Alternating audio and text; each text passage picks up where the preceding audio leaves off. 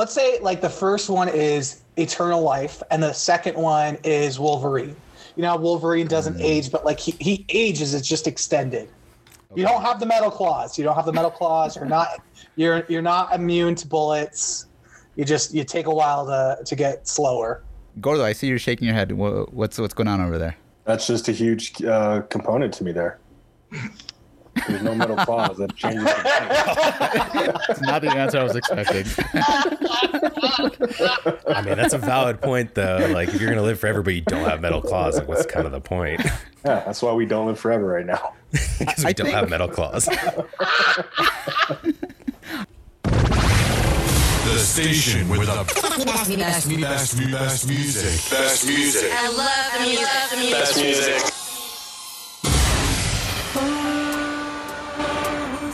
You're listening to Real Talk with the Boys. In your face, all over the place. We're online 24/7. 24/7. This is T-Bone, the real bad wolf of Northern Nevada. Joining me from the Pleasure Palace in Montana, Z, but we also know him as Zaddy. She's qualified from South Dakota. He's one in B. We got Gordo.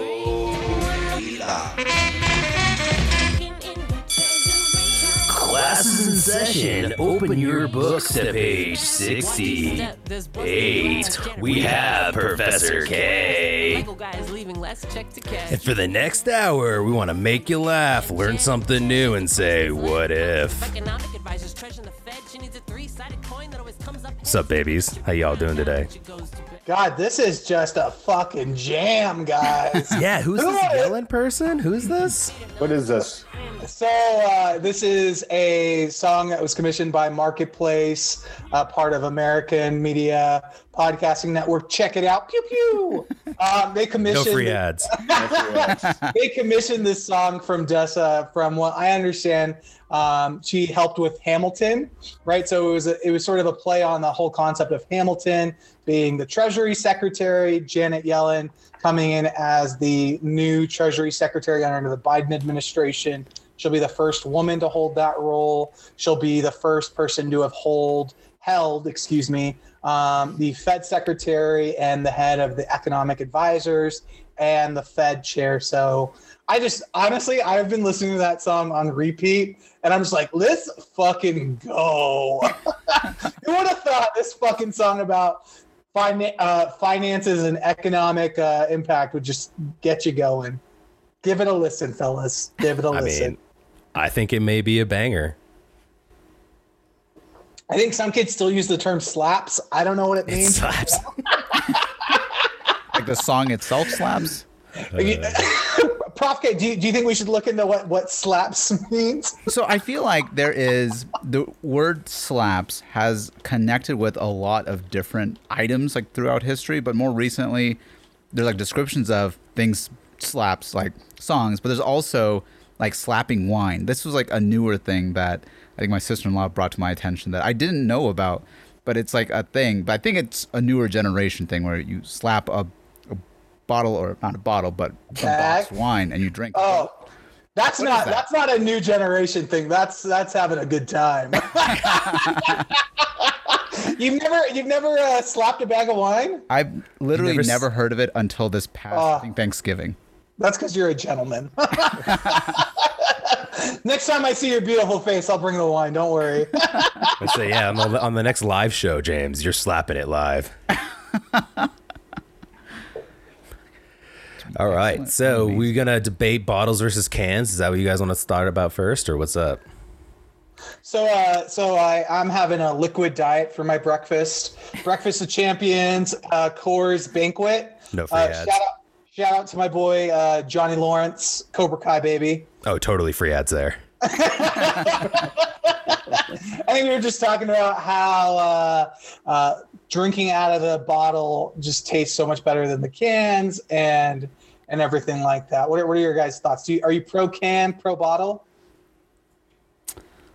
I mean, I want to say this is like not even related to alcoholic beverages, but I think all drinks. whenever I'm drinking out of like a cold glass, I usually enjoy it more. I feel like I personally perceive that I enjoy it more, but I don't know if it's because of the glass itself, or maybe there's some inherent like feeling that the glass is better for the environment, and so I'm drinking from like a healthier container. I don't know. I feel like there's a lot of different factors that go into it. When you say glass, are you referring to like a draft beer, like from the tap, or are you saying like you pour your drink into bottle. a glass? Like you take a glass out of your cupboard, you pour the drink in there. Got you. But I think it applies to many other types of glasses as well. So I don't know. I feel like there has to be research done on this. I might look into this after this this podcast or this pod and see why that's the case, though, because I feel like it's not just us. I feel like other people also feel that the same way. Prof K, bring that white paper. We'll discuss it in full. No, I certainly agree with you. Like, isn't it similar like to the whole like wine decanter, like having it sort of rest and like get the aroma? I don't know what are other terms that people use for alcoholic beverages? Let it breathe. Yeah, there we go. T-Bone knows what's up. He's a gentleman. Isn't that a wine thing? It's alcohol, right? I don't know.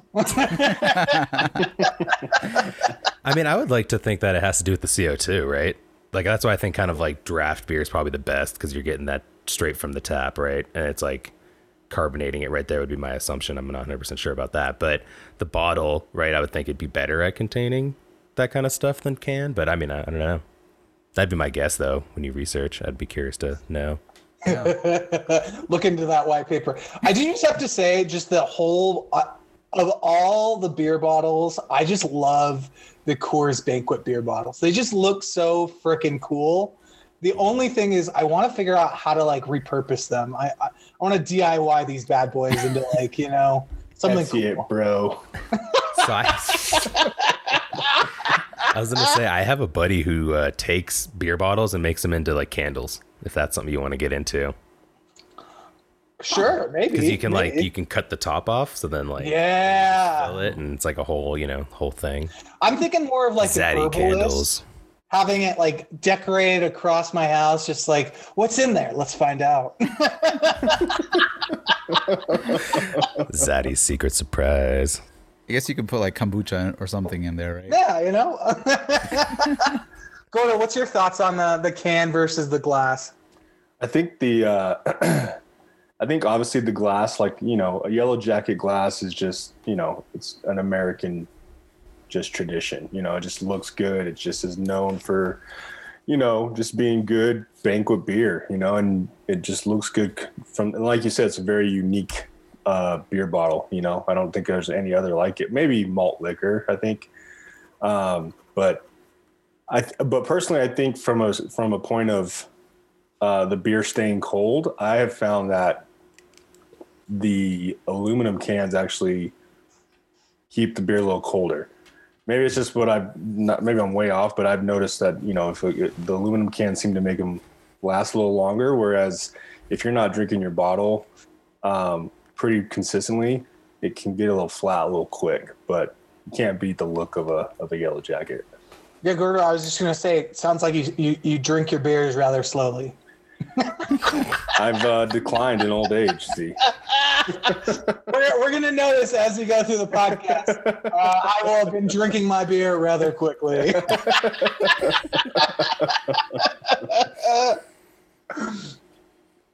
Yes, Daddy, please. I'm sorry. I couldn't help it. It was too good. Oh, yes. All right. What's up? So I was just looking on a Hit me quick with white the Professor paper. K. Oh, sure. I was just looking at a quick white paper. So it looks like aluminum bottles cools faster than a glass bottle, but once removed from a cold source and you're exposed to normal room temperatures, the glass bottle will actually remain cooler than the aluminum container. See, I'm declining. That's called alternative The more you fact. know with the boys. You said that was fake news? No, alternative facts. I'm not saying it's discredited. I'm just saying it's alternative. I get that. I get that. Shout out to our girl, Kellyanne. One love, girl. One love. In a world full of Pelosi's, be a McEnany. or Kellyanne. Kellyanne Conway. Oh. I'm just so used to you saying Kaylee, I didn't even hear Kellyanne. Who doesn't like a very assertive, empowered, ultra-conservative woman? Come on. Just check off all the boxes right there. Pretty sure everyone on the pod is into that. Alrighty. What do we got, T? All right, you guys want to take a little trip with some world news and kind of get into some stuff that the mainstream media will not talk to you about? Let's do it.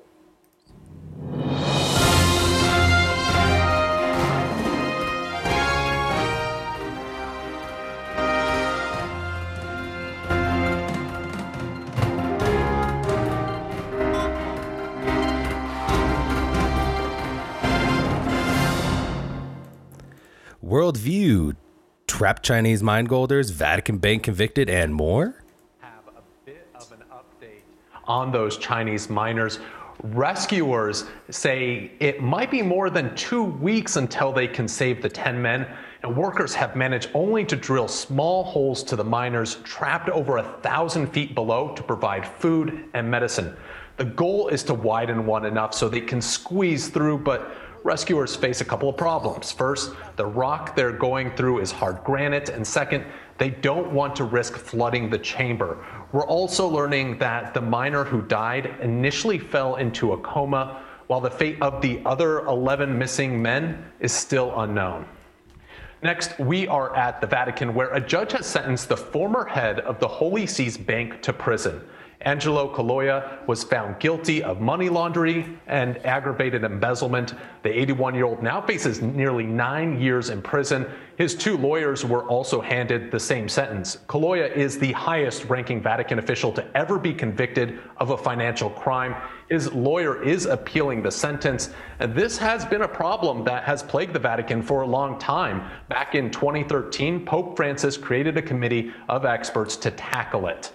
Next, we are heading up north to Canada, where the Governor General has quit amid allegations of bullying. Julie Payette has been accused of creating a toxic work environment. The government had launched an investigation into harassment claims after a local news report over the summer. In it, several staff members say they felt bullied by Payette. The Governor General represents the Queen as head of state in her absence. In a statement, Payette called it an opportune time to resign because of her father's worsening health. Finally, we're in Peru, where there's anger over the country's handling of the pandemic. Some medics are going on hunger strike to demand more funding.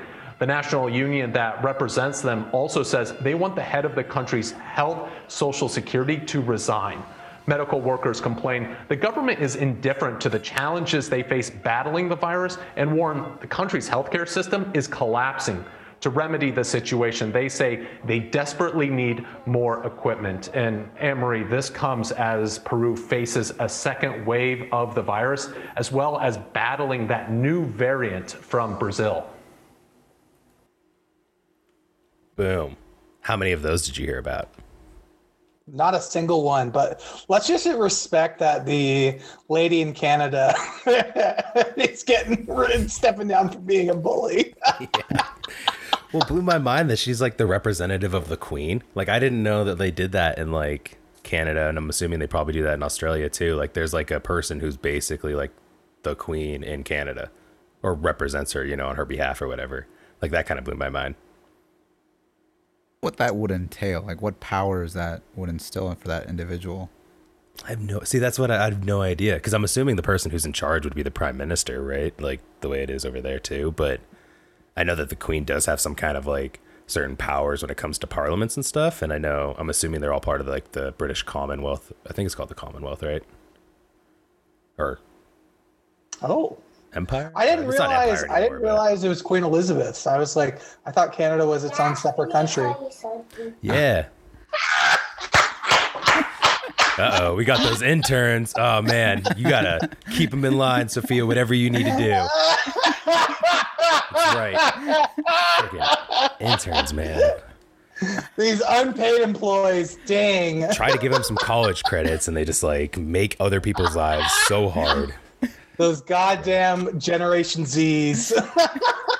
Just got scolded by an intern about having no muffins left in the break room. Dang. They were great muffins. They were great muffins. But yeah, no, that kind of blew my mind too, as far as like, I mean, I always kind of considered Canada its own nation, not like beholden. I don't know how much it is beholden to the UK, you know? Because I know that like the prime minister for both the UK and Australia and maybe New Zealand too, I think they all do head to the UK for certain sessions and stuff of Parliament. What? Yeah. What about the Chinese miners? Yeah, that's a wild, crazy story. That's crazy. Could you imagine the willpower and strength you'd have to be able to survive that? Darkness, I'd imagine, unless they're able to get like some flashlights, but just how scary that would be. Wasn't it Chile like a few years ago? They had all those miners too that were trapped, and I think they all survived. Somewhere in like the South, I want to say like South Asia area too. There was like because remember like Elon Musk was talking about creating like that diving. The soccer players, yeah, but they went into like some cave and they got trapped. So I mean, it's probably like a crazy similar situation. I mean, like if you're claustrophobic and you're I'll just die. I think the scariest thing for me for something like that is you don't know what the outcome is going to be. No. Like in almost any other scenario, like you know that you're going to be safe. You just have to wait for rescue. In that scenario, like you might die, and that's I can't even imagine. That's crazy. Especially like when they're drilling, if they crack like a certain rock, and all of a sudden, like they said, the cavity floods. Like like 1,000 feet underground. It's insane. Wow. Hope they're okay. Yeah, me too. Prayers out to them. Hopefully they can get them out, or at least kind of keep getting them the supplies they need. It's crazy too, because it sounds like half of them are missing. So 22 got trapped, and they only know the current status of like 11 of them. So like 11 of them are just like, which is like even, again, like you're saying, adding to that level of stress when you're down there. You don't know where like half of the people that got stuck down there with you are, you know? And if those 11 are still alive, or like if they're by themselves, oh my gosh. Yeah. It's real. I will have to segue, those cloaks from Europe, those judges that we're looking at are hearing from the Pope and the Vatican City. Yeah. I feel like a European judicial system has way cooler cloaks than the US, right? They've got like all the ribbons and stuff. Some wear the wigs still. Like, I'm not gonna lie, we should bring them back. Hell yeah, especially the wigs. I love seeing like both the men and women, like everyone, even the judges, like everyone has to wear these like, the old white colonial wigs. I love that. I think, yes, I fully heartedly agree with that. Term limits and wigs for judges. I do. And Infrastructure Week. I do think it's interesting that like those traditional garbs, like they are, literally traditional, but those traditions had to have begun somewhere. So like with, the recent development of Space Force, those garbs that they wear, that is going to be the new tradition going forward. So you almost have a short period of time to create a tradition before you can't change it anymore. Like, it's not like we can go back in our system and redo like the outfits that they wear, because it's too late. Like, it's no longer traditional if they change it, I see what you're saying. Because if we brought it back, it wouldn't be like our traditional. We would just be copying like European tradition. And we would just be creating a new thing. It's no longer a tradition. And I feel like for something that's been around for so long, it's really hard to make a change like that. I mean, I'm sure there are examples of that actually occurring, but I can't think of any off the top of my head. Is the Space Force uniform really stars? Because that's badass. Like, do you have it? Send it in the chat. We'll pull it up. I'm Googling it. I have, it's not a credible source, but it would be so cool if that was in fact the uniform for the Space Force. Well, you know who designed them, right? Steve Carell, right? Our boy Donnie? No. Our past First Lady. Oh, then no, this isn't real. Melania would not allow this bullshit to go. She'd be like, "This isn't. We need Gucci, Prada, and a couple things to go before this can be used." At least I remember reading some story a while ago that like she was like doing the Space Force like uniforms or something like that. I'm like skeptical of putting. You can fact check me on that if you want. I'm only getting like Netflix's Space Force shows outfit. Prof K, that's very, very accurate. Let's be very.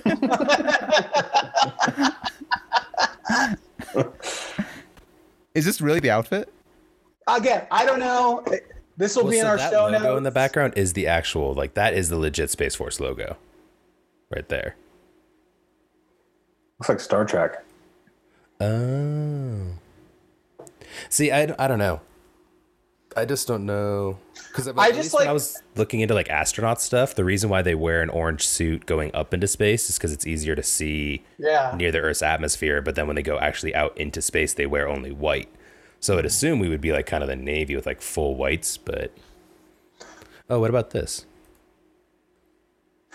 I like the idea of having Space Force astronaut suits that are not white but stars, so they can blend into outer space. Like, you can't see me. If you are doing some covert, Black Ops type stuff, that does make sense. You do want to just kind of sneak up, right? I think we talked about it last pod, or just maybe in passing, where Prof K is more on the research standpoint, and I agree with him. I'm more on the Star Trek standpoint, but I just would love to see them in like space uniform and just disappear. Just whoop.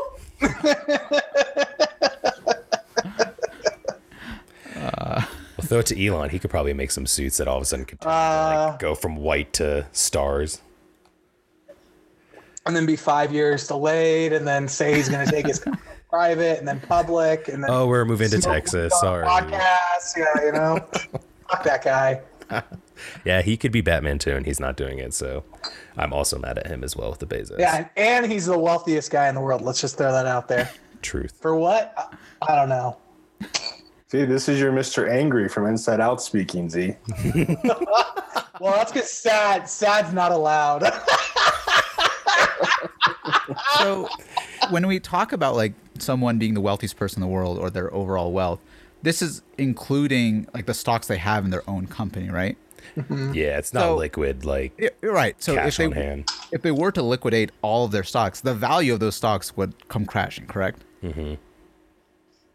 This is just my misunderstanding. I'm just asking an open-ended question. So as far as I understand that, I believe that'd be the way it worked. Yeah, if he just like cashed in on everything, I don't think he'd actually be worth whatever billions he's worth, would be my understanding. But well, yeah, it would depend on what he sells at, right? Like if for whatever reason he decided to sell all of his stocks at a low, then his net worth is going to drop. But if he sells it at a high, it's going to be higher. And really it's dependent upon what the valuation is, right? Like, if the CEO just liquidates all of his holdings, there might be like, oh, what does he know that we don't know? Maybe we should liquidate our funds too. So that's what I was wondering. Would it bring instability into like the company itself, so that when he's selling all of his shares, would it drop in value as he's selling them, or would it just be? This is just my complete unfamiliarity with stocks, I guess. As a financial expert, I don't know. I'll consult my financial planner and get back to you, Prof. K. I know like some stuff I've looked into in the past, the stock market is very based on like emotions and like it's not like you're saying, like seeing something like that would cause people to like have fear and panic, I would think. So isn't that why Bitcoin was dropping so quickly or like rapidly? I think it was like a few months ago. Like, what was the lowest? Even recently, because of Yellen, they're afraid of her. What was the lowest? What was the lowest Bitcoin was available to purchase like in the past year? Last year, I think it might be the lowest right now, but we'll find out. No, not right now. Okay. Wasn't it down to like under? So a year ago, it was at. Click up top where it says 1Y. Oh, there we go. Bam. Yeah, I thought. Yeah, see, so it was under 10 grand earlier this year. You're right. Yeah, so it got to the lowest of like 48 back. So if you bought a Bitcoin for 4,800 in March, it would be worth $40,000. Jeez. Yeah, if you bought Bitcoin when it first came out and held on to it, it's like it was like $2, and then it was like. There's stories of so many like tech journalists that bought it just to be able to report on it, and then they forgot how to access it, and they're like, worth lost. Yeah, I again going back to like marketplace, and then one of them is like it's like $40,000. It's just like damn. There was I think just going off that story, there was that one guy who was a tech journalist. He got like I don't know how many Bitcoins, but in the current day, it would be worth, I think, 200. I don't think it was million. I think it's $250 billion or something like that. Something absurd. But the hard drive that it's on is encrypted. But the way it's encrypted is he gets 2 attempts to enter his password. And if he fails both times, then it's lost forever. Oh. And so this guy is like he basically put on the internet like a call for action. Like, if anyone can help me figure out how to fix this and get it out, I will give you a portion of the money. Well, and isn't there some guy in the Bay that's like close on breaking it? Oh, I don't know. I didn't do a follow-up on that. Yeah, I think because I had heard something about it. I was like, I don't know what this guy's doing. Okay, the strings are connecting, guys. Man, I don't even know what that would feel like, because you know that you are going to be a billionaire, but if you mess up, like you will not be a billionaire. And it's not like the lottery. Like, you've won it already. You just lost your ticket somewhere in your house. That's brutal. That is, as Gordo said, my anger person from Inside Out would probably murder all of my other feelings. just rage quit your house until you found it. And if it's lost, burn everything to the ground. That's awesome. Oh, wow. Well, I got some more other interesting stories if you guys want to get into. Have you guys heard about how German scientists made a paralyzed mouse walk again? No. This is some cool craziness. Let's get into it. It's kind of, I'll forewarn you, the guy's speaking in German and there's a translation, so it takes a second, but... I've watched Dark before. I'm pretty familiar with the German language. Good. Das ist gut, James. Prof K is going to be the narrator for us. This mouse can actually walk again. We didn't expect that at all back then. We had to check the mice every day. I had taken them out, had them on the hand, and suddenly I saw that the 2 of them were moving very, very strongly, and that actually surprised me. And then I put them on the table and saw that they could actually walk again. Dass die Maus wieder Schritte machen kann und tatsächlich wieder laufen kann.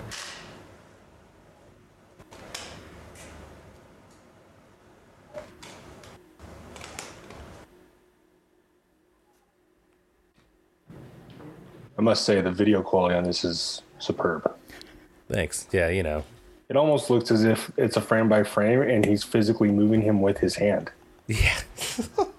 In general, fake news or treatments that you develop in mice can normally not one-to-one transferred to human beings. So there is still a lot of work ahead of us that needs to be done. And so right now we cannot guarantee that it works in humans. But what we did is we at least showed that in principle, functional regeneration can occur after complete spinal cord injury. And I think that's certainly very nice and something we are very happy about. All right, so, yeah. Where's Doctor Strange at?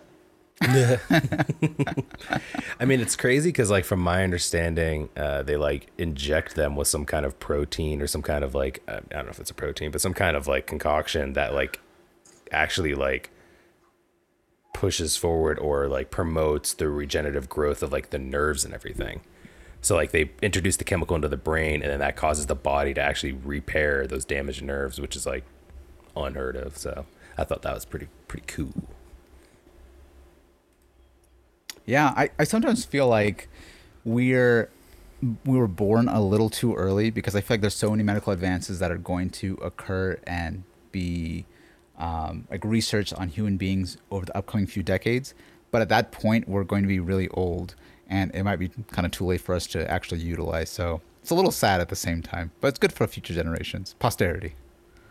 Don't you think that might actually like be able to reverse the aging if we get to that level? Reverse aging, I think, is such a complicated topic. There has been, there was a study that came out, I think not too long ago, that went into like increasing telomere length and actually anti-aging processes. But like if, let's say, like fixing a spinal cord injury was there, like for most of the things that kill people, the chronic conditions like diabetes, heart disease, strokes, Alzheimer's disease, those are things where by the time we have a solution to the problem, our bodies are so advanced in those diseases that it's almost impossible to reverse. Like once you have chronic kidney disease, there's no like magic cure for it. Like the only cure is dialysis or getting a kidney transplant. Once you have like diabetes and start getting complications for it, it's not like your hyperglycemia will magically go down. It's just more of like taking insulin, taking metformin, and just kind of surviving. So it's, if they somehow develop something that reverses all of that, that's fantastic. But it's so complicated that I really confident we won't see that reversal process in our lifetime. But I can see someone developing a prevention strategy to prevent it from actually progressing. So it's a little sad. It's a little sad, but it's good for future people, I think. Prof K, can I, you are the resident expert at holding us accountable. Good news. Yes, please. It's already that bad. All right, it's gonna be a long day, folks. You're the resident expert at holding us accountable of defining what terms are used, and you just used telomere. It's been a couple decades since I've taken science. What the hell is a telomere? So to simplify a little bit, in your genetic code, you have things called telomeres, which is basically a buffer on both sides. And so when your body replicates, there's always going to be a chance for error, for mistakes, for things to get shortened. What you're trying to do is to prevent those shortenings and those mistakes from occurring in the actual important parts. So if it cuts at the telomere part, then, there's no problem because it doesn't do anything. It's just more of like a safety zone. But once as you get older, those safety zones get smaller and smaller and smaller. So one of the goals of anti-aging is to maintain it or to increase the length or to reverse that. You're talking about like during like cell division and stuff, right? Correct. So do you ever feel for the mice? That's a good question. Like, has PETA ever got involved? Oh, I'm sure they have. All the time. Like outside of mice, like is there really any, I don't even know if it's acceptable, but is there any other common, is there as common as a species as a mice to get tested on? I don't think as common, but I think mice are usually one of the first ones. Before mice, it's usually just normal cells. So when we did arsenic research, we would use not dead mice cells. We'd use like mice cells, put it in a little bath of liquid to help it grow, and then once we're done with it, we take a little bit of that and grow the next batch from there. Once we find like there is like it works in those cells, then we go into like living organisms like mice, and then once it works there, then you go even further and get closer and closer to human beings. So when we look at BPA models, those were wrong. It's really like inappropriate to do those studies on human beings because at high doses BPA can cause cancer and hurt people.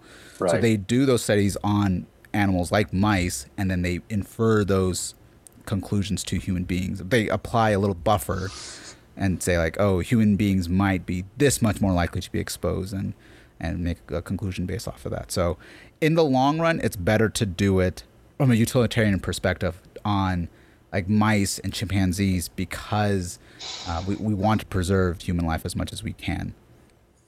Got it. So you're anti-PETA. That's what you're saying. Are they a sponsor? No free ads. No free ads. What would you guys think? Like if there was in fact something that could, allow for immortality or extended youth, would you be for it or against it? Like personally, like would you be willing to do it? Like if it was guaranteed, like immortality like long-term youth, would you do it? Forever? Yes, 0 questions. The first one, so immortality, yes. The extended youth, it's just going to extend your lifespan, right? Like you're just going to have a younger body. I don't know. I mean, have you seen Transcendence with like Johnny Depp, where like he uploads himself into a computer basically, and then like recreates like a body for him to like download himself into? First, great fucking movie. Yeah, fantastic. Second, don't upload your brain into the computer. It just doesn't seem right. I'm gonna do it. I'd do it. I'll live forever. I'll run the world. It's fine. So wait, were you saying that the first one is eternal like it's not life, like you would and the go from like second 0 one to is 90 Wolverine. and then like get older? You know, and Wolverine older, doesn't and your body age, would but like age, you he just wouldn't die. ages. You're It's just saying that you would actually extended. stay You don't have the metal claws. You don't have the metal claws. You're not immune to bullets.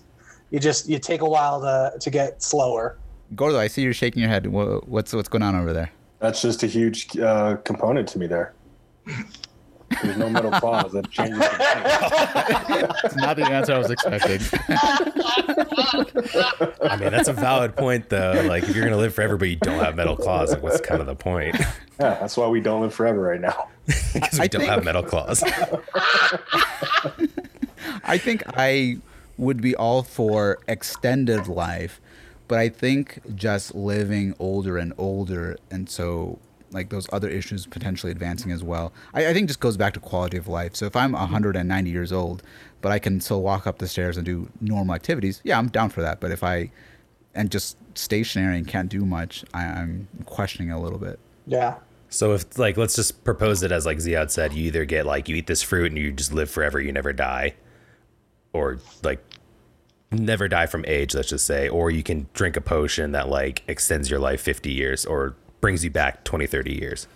Oh gosh, now I'm kind of going back now because I would be so curious what like the world will look like in 100 years, and I really want to see it. So, or even like 4,000 or 5,000 years. Yeah, I'd chill. I mean, it'd be a long ass time, but I guess my other question is like, do I still get my pension for those 4,000 years? I mean, as long as you keep the government going, probably. I feel like the state may have to cancel it. Prof K lives too long. We can't afford this. I don't know if PERS will last that long. See, I'm more of the pessimist where I'm like, I don't want to be alive. Like in the sense of like forever. I'm just like, oh, I don't want to see. Like millions are coming. Go ahead. Yeah, I know.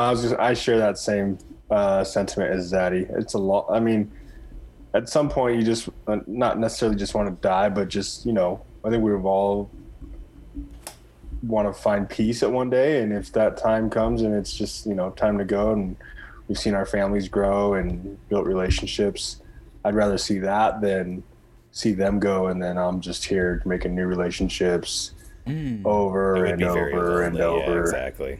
And that's like a really deep conversation, because that's like almost what is the value of life? Because I think, you know, like kind of like the lottery itself, like right now, when you're working a full-time job or some kind of salaried position, you are working for a purpose. Like that, it could be the purpose of your career, but also getting income to support your family and your family's dreams. But once you remove that factor of like finances, remove the factor of like the end of life and, you know, how life is a limited time period, that changes the dynamics quite a bit. And, you know, I don't really know what that really entails. You ever see the movie Highlander?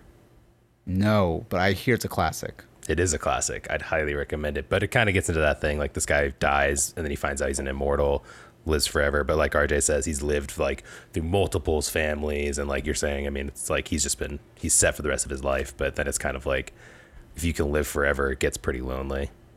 Okay. Because then, I mean, yeah, you just outlive everyone you've ever known. I'll have to check that out. Yeah, no, I definitely recommend it. It's a cool show, cool movie. And then they turned it into like a TV show during the 90s. Okay.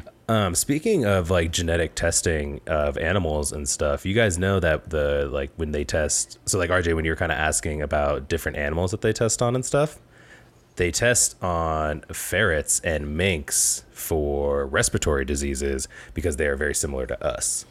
So I don't know if James, if you know anything as far as when they test on different animals, do they test on animals depending on the thing that, like if they're looking for a respiratory issue, they'll go for like ferrets because it's very similar to humans, because mice aren't necessarily as close. At least that's kind of my understanding when it comes to testing on various different animals. I'll have to look further into that, but I'm pretty sure that's the case. They try to go for things that are closest to human beings, but there's always going to be massive caveats. So if they do it with ferrets or mice or whatever, like they'll apply an absurd factor in a good way. Like they want to be, it's called the precautionary principle. They want to be basically cautious and careful about the conclusions they make. But yeah, I would assume they would choose the mammal that's closest to human beings. I'll have to look into that. Is that what they tested the COVID-19 vaccine on, T-Bone? I'm so glad you asked me that, because they actually didn't do any animal testing for the COVID-19 vaccine, because they actually skipped that as part of the Operation Warp Speed. And if you check our show notes, we have a awesome article by the Children Health Defense Fund, and they have some interesting facts I wanted to present to you guys, and then kind of, I don't know, get your opinion on it. Unless you have something to say, Prof. K. No. I'm completely open to it. I would love to hear more about this. Zaddy just rocking the Biden-Harris sweatshirt. Yeah, I got a little chilly in my pleasure palace, so I threw on a comfy, cozy, safe sweater. Do you mind standing up for us real quick? It's almost like those 3 red flags kind of represent 3 red flags in another communist country or something. I have no idea. Fuck you. Fuck you. Okay, so we're not going to get sidetracked because I want to talk about this real quick. But yeah, so at least from what this article says and the information here is that the COVID-19 vaccine is still in its experimental stage. They have not completed stage 3 clinical trials yet, especially the mRNA technology used in these vaccines is also experimental. And the fear is that the sheer speeds at which these vaccines are being deployed and tested kind of precludes us from knowing the side effects, kind of especially long term. And then they kind of break down here, at least as of December 18th, 2020, the adverse rate in the U.S., adverse event rate when it came to the vaccines in the U.S. was 2.79%. This means that your risk of harm from the vaccine is far greater than your risk from dying from COVID, which has an overall non-institutionalized infection fatality rate of 0.26%. And then they kind of just go into the idea, or like the whole article then goes further on of like because there's talk right now about making these vaccines like mandated or not. And it's like can set a frightening precedent if we're mandating experimental type things. So I just kind of wanted to, for me, it just was really interesting read. I mean, stuff way above my head when it came to when they got into the real medical science behind it. But I mean, I feel like I was able to kind of keep with it. But yeah, will you be getting the vaccine, T-Bone? Not the mRNA vaccine, no. I will do the Johnson & Johnson traditional vaccine that's like cultured from a dead virus. So the Moderna and Pfizer is the one you will not get? Yeah, because they're mRNA, and I believe did we go into this into the first pod? Maybe not.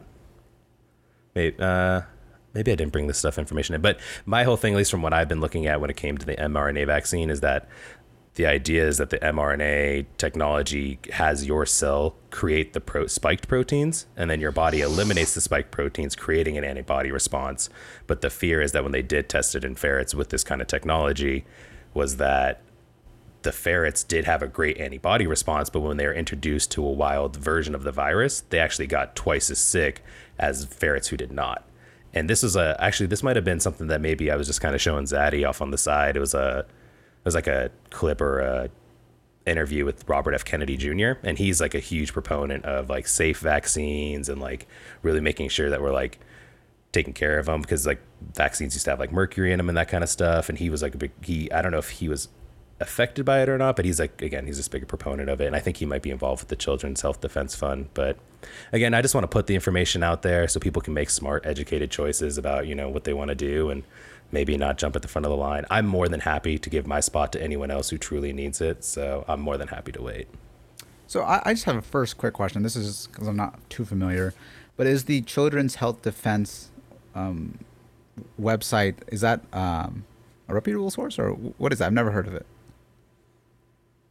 Yeah, I mean, as far as I've known, when it came to information, we can get to the about. Who are the sponsors? Yeah. All right, let me see here. Breitbart. Fake news. Come on, don't be misleading our listeners like that. Okay, yeah. Okay, perfect. Right here. Yeah, Robert F. Kennedy Jr. is the chairman of it. I think it's just like a nonprofit. Yeah, it's just a 501c3 nonprofit whose mission is to end childhood health epidemics by working aggressively to eliminate harmful exposures and hold those responsible accountable, and to establish safeguards so this never happens again. Like, I know some of the stuff they worked on was like in the Philippines. There's a huge lawsuit going on with like a bad vaccine that was introduced to them, and a bunch of children died. Like, they've been helping them out with that. Similar thing in Africa as well. So like they like where a lot of these vaccines get tested out of our country, they actually go to like help them, is from my understanding. I'll look into it further, just because I do question kind of any kind of bias from using their own website to validate them, because I feel like, you know, you can kind of say whatever you want about yourself. Yeah. No, I definitely say dig into it. They put all the sources and everything in here. I mean, you can click on the links that will take you to like where they pull the information from. Okay. And then it looks like this was actually originally published by, I don't know who Mercola is. Does that say Merca? Angela Merkel? Mercola? Okay, you have to pay for this or whatever. But I don't know. Yeah, James, I mean, please, Professor K, get into it. Let me know, is this reputable or not? Again, you know, it's just like, got to look into the information. And again, Zaddy, will you be getting the vaccine? Oh, 100%. I'm waiting for it. I want people that are most at risk to take it, but put me in line, get me that vaccine, and I want to go to brunch again. I'm tired of drinking by myself on Zoom calls. I feel that. The one thing I was going to say was I'm pretty certain for the Pfizer and Moderna vaccines, they finished their phase 3 clinical trials already. I think the ones that are still like in the phase 3 trials are the AstraZeneca, the Janssen, and the Novavax. Prof K, wouldn't FDA like? I mean, I don't know the policies of. Obviously, I would hope that there's a lot of criteria for something to get approved by the FDA. But once they put their official stamp on it, I mean, that's pretty significant, right? Like that is huge as far as it being, quote unquote, safe to then provide to the population. Absolutely. I think the one thing to always take in consideration is, in addition to their approval, it's like kind of like what T-Bone put on the screen about there are, you know, adverse events. There are still fatalities associated with maybe not necessarily the vaccine, but like, so let's say you get the vaccine and let's say it has a 90% effective rate. So that means 10% of the population will still get COVID if they were exposed to it. And those 10% can still potentially die from it because it's still a normal reaction to COVID. So it's not necessarily a death related to the vaccine. It's a death related to COVID. So what the vaccine does is it reduces your risk of having a negative, like an adverse event, but also decreases the risk of actually dying from it as well. And when it comes to children and pregnant populations, they are, like in public health, classified as priority populations. So they're the groups of people that we want to keep safe. So for vaccines, they usually test them and approve them for adults and normal, quote unquote, normal people. And then once it's safe for them, then over time, they'll introduce that to children and pregnant populations. And so that right now, from my understanding, pregnant individuals can't, like, they're not actively pursuing them, but if you are pregnant, you can talk to your doctor. And if you're in an at-risk group, you can potentially get it just for your own safety as well. So if you fall in those other high-risk groups. So just to go back to the question, yes, it's a super thorough, in-depth process. The U.S. has a process for this. Other countries in the world have the same, very similar process. And once they approve it, it's pretty much safe at that point. But once again, there's small risk, not associated with the vaccine normally. I think next podcast, I'd like to get discussion going as far as who supports the United States re-entering World Health Organization and who does not. T-Bone, can we already guess? I mean, I'm game. I mean, like, I would just propose it like this. Let's tag that with this. Let's do a follow up on this, because this is just a news story, but I do have some other stuff I want to bring up to get into. So maybe me and Prof K, we'll do a little prepping together, and we'll hit you guys with a spicy medical science segment. And then maybe Z and I can discuss the Paris climate Accords. Yeah, because we just got to take care. We Talk about how America's of the Paris citizens or whatever. Baby. Oh, fuck you. We gotta worry about Pittsburgh more than Paris. Hold on, calm yourself, Zaddy. Even though Pittsburgh is already Zaddy. I was making fun of Ted. Hey, fuck Ted Cruz. I was making fun of him. I'm on your side. And the banquets. I can't even agree with you. I can't even be on your team. Your Wi-Fi's connection's drunk right now. Not exactly. It's the Wi-Fi, not me. That's hilarious. Yeah, that would be fun. I think it would be a good discussion and get a better idea of how everything's looking. Do you guys want to The last thing I have. Yeah, I'm curious what your last point is there, T-Bone. The squad. Okay, yeah, I'll bring this guy up to you. Zaddy, do you have a squad T-shirt? Oh, absolutely. Ayanna Presley, baby. All right, so this is my last one, and then after this, we can either do our mystery sound if the intern's got the caller ready, or we can do. She just looks so angry all the time to me. Bro, I would be angry too, dealing with that many dumb people. Like, you know, like you said, Generation Z is useless. So, like, I get it. They're just like, pay me, and I don't want to do any work. And we're like, I want to be very clear. I was saying that in jest. I think Generation Z is going to save us. I mean, they're going to. That would be a great topic sometime. Universal healthcare. So yeah, I think they will definitely save us. We should get a Generation Z caller to discuss. We could. I could thoughts. find one. Yeah, that'd be great. Tell us why your generation doesn't suck.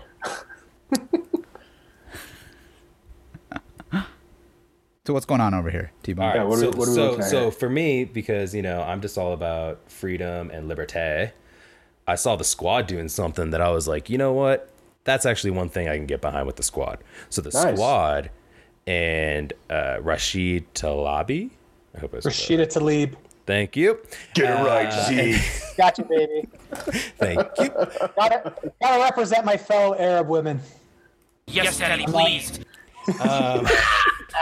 So the squad is leading a charge against expanding national security powers after the riot capital, which for me, I'm totally for, because anytime, I mean, it kind of goes to that Winston Churchill kind of statement, never let a good crisis go to waste, even though for him, he was more so talking about like rallying everyone against the Germans, where now people kind of take it and spin it into kind of like a more cynical view of it or whatever. But yeah, I mean, I personally kind of back their push to like not expand our national security powers, as if like, you know, again, like with 9/11 when we had the, you know, what was it? The not the Freedom, was the Freedom Act? What was Patriot Act. Thank you, the Patriot Act. Yeah, you know, like that kind of stuff. So like, I'm super glad to see these kind of people on the other side of the aisle pushing this kind of protection of our rights, instead of just kind of giving up more of our rights and freedoms for the false sense, or maybe, you know, sense of security, at least in my opinion. I will say I agree with you that there is always some scrutiny when it comes to expanding national security and government monitoring of American citizens. I was watching the most recent Bill Maher episode, the one that came out last night. He had a former FBI agent come on, and they were talking about how one of the challenges with domestic terrorism charges, regardless, just domestic terrorism charges, is that it's really hard to charge people with that, right? When they perform acts of domestic terrorism, there is no legal ramification. They are charged for the other actions that they've performed that are considered illegal. So I certainly agree. You know, one of the comments the user had, or not the user, but the guest had shared, and I certainly agree with, is if you changed white supremacists or whatever to, and this is going to be controversial, so I apologize if I upset anybody, but like if you say black, there's going to be some sort of gang affiliation. If you say Muslim, there's going to be some sort of international charge of international terrorism. So again, I think it's a broader conversation, because you are right. We don't want to allow the government to monitor Americans free willingly, as we saw with the Patriot Act and what Edward Snowden released. But I do think there needs to be some sort of accountability and measure with these sort of extreme domestic organizations that are typically white nationalist in nature, that we can have some sort of actions to prevent them, right? You know, under the Obama administration, when Janet Napolitano was the DHS, I get that and HHS confused sometimes. When she was DHS secretary, there was a study on domestic terrorism and white nationalism, and they were ridiculed when they were saying that this is in fact a problem. We need to look into it. We need to understand it, and that's the challenge. I think ultimately, and I certainly encourage you all to go watch that interview and certainly understand it, but I've shared it with you all. I think really what it comes down to is we need to root out the problems that these people are facing. Like, no person that is in a gang, in a jihadi group, or in a white nationalist group fundamentally is okay, right? We can just say that objectively. Like, they're not okay. Like, no one thinks has these rational thoughts because it makes sense, because it doesn't. These people have some sort of life experience or mental health. As you all know, my thought is it's daddy issues. And if we can address those, I think we can really resolve it. But certainly I agree with you, T-Bone, that expanding government overreach with security and surveillance is challenging, but there does need to be something that's looked into it. Truth and Reconciliation Commission, all I'm saying. Sorry, that was a lot. Yeah, that was a wee bit, but I know I full-heartedly agree with that statement. I think you're kind of coming in and hitting it kind of maybe in the middle, because it's like, you're right. I mean, I don't know. I'm pretty sure the KKK is listed as like a domestic terrorist group, but like past that, I don't know if all the other ones are or not. But I'm assuming if they are labeled as that group within like the Justice Department, then they can be pursued in those kind of means. But I agree with you there. I think there definitely should be some kind of reform there. But then, yeah, with like we saw with the NSA and the broad scoping powers that happened after the Patriot Act, I just feel we shouldn't, again, just be careful, right? Be informed. Yep. So, all right. Well, I think we can do this Powerball segment. The interns, from what I've heard from the back of house manager, they're doing the lines right now. We've got some callers coming through, so they're screening them. So she's yelling at them about the muffins, and she's getting those callers. Dude, I feel for her. We need to get her like a Starbucks gift card or something to at least say thanks. Like, I know it's nothing, it's pittance, but do you guys want to maybe in a frozen playhouse or something? I think she'd probably prefer that. Actually, that's probably a very good idea. No, she would not. But Prof K, what did you have going on about the lottery, $1 billion lottery? I mean, I think, it's been on the news, and I'm sure we've all heard of it. If you haven't, then that's crazy. But I think with all this going on, I think you pose a really good question, Gordo, about what we would do individually if we won one of these large sums of money in the lottery, whether it's the Mega Millions or the Powerball. So I don't want to take that away. So what would you do? So I don't. Well, first, just so everyone's aware, which like Prof K said, you probably already heard, but the Mega Millions lottery ticket was finally selected last night in Michigan. It's $1 billion prize pre-tax when it was sold. And the winning numbers were 4, 26, 42, 50, 60, and the mega ball number was 24. And so the article that I'm reading now says the odds of scoring the jackpot are 1 in 302,575,350. Damn it, C-3PO, never tell me the odds. So just crazy. I know everyone's probably had this discussion, but Prof K, what do you think after taxes? Let's say you took the lump sum of $1 billion. What do you think after tax the payout would be? Oh gosh, as a lump sum, I think it's less than 500 million. Oh yeah. Yeah. But that's another question. Would you take the lump sum or would you take the yearly payout? Let's see. Lump sum. Lump sum. Yeah. $1 a day is worth more than $1 tomorrow. I That would was deep. I would originally, I think for the majority of the population, I would arguably say they should take the action that is spread over time, just because of the proportion of individuals who could take the lump sum who end up potentially being broke after a couple of years. And a lot of studies have been looking into lottery outcomes for different populations, regardless of socioeconomic status and educational attainment prior to the lottery. And a good portion of them, people do end up losing most, if not all of it. So spreading it out, even though in the long run is worth less, can be a better outcome for different individuals. But if you are comfortable, if you're kind of a little financially savvy, if you have a financial advisor or you can talk to someone right when you win, then yeah, definitely take the lump sum. But so you think it'd be less than 400 million? I thought it was gonna be less than 500, but T-Bone just pointed out. I was gonna say on the article, yeah, it's estimated for 740. Yeah, I always cut it in half. Like whenever I look at those lottos, I'm like, okay, what's the total? I just assume half in taxes, right? Because you give yourself a little room. Go ahead, Prof. K. I'm just really surprised it's 740. I thought it was going to be a lot less than that. You're setting your budget for 500 million as compared to 700 million. Well, I think it's because of the state taxes. Though, hey, you gotta plan for it. You gotta plan for it. Oh, trust me, I fantasize all the time. So that's, like I said, everyone probably has had this discussion with friends or family. But if you hit the mega millions and let's say $500 million, you got $500 million in your bank account tomorrow. Aside from the logical discussion of meeting with a financial advisor and all that, what would you say the first 6 months you guys would get done?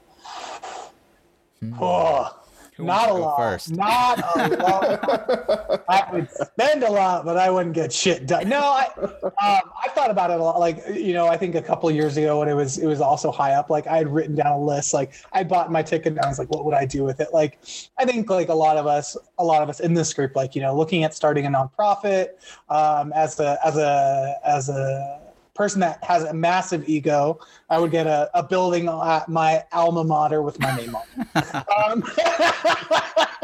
And then obviously help my family with debt and sort of getting them set up. But God, what I would do. Oh, sorry, I'm gonna have to take a moment.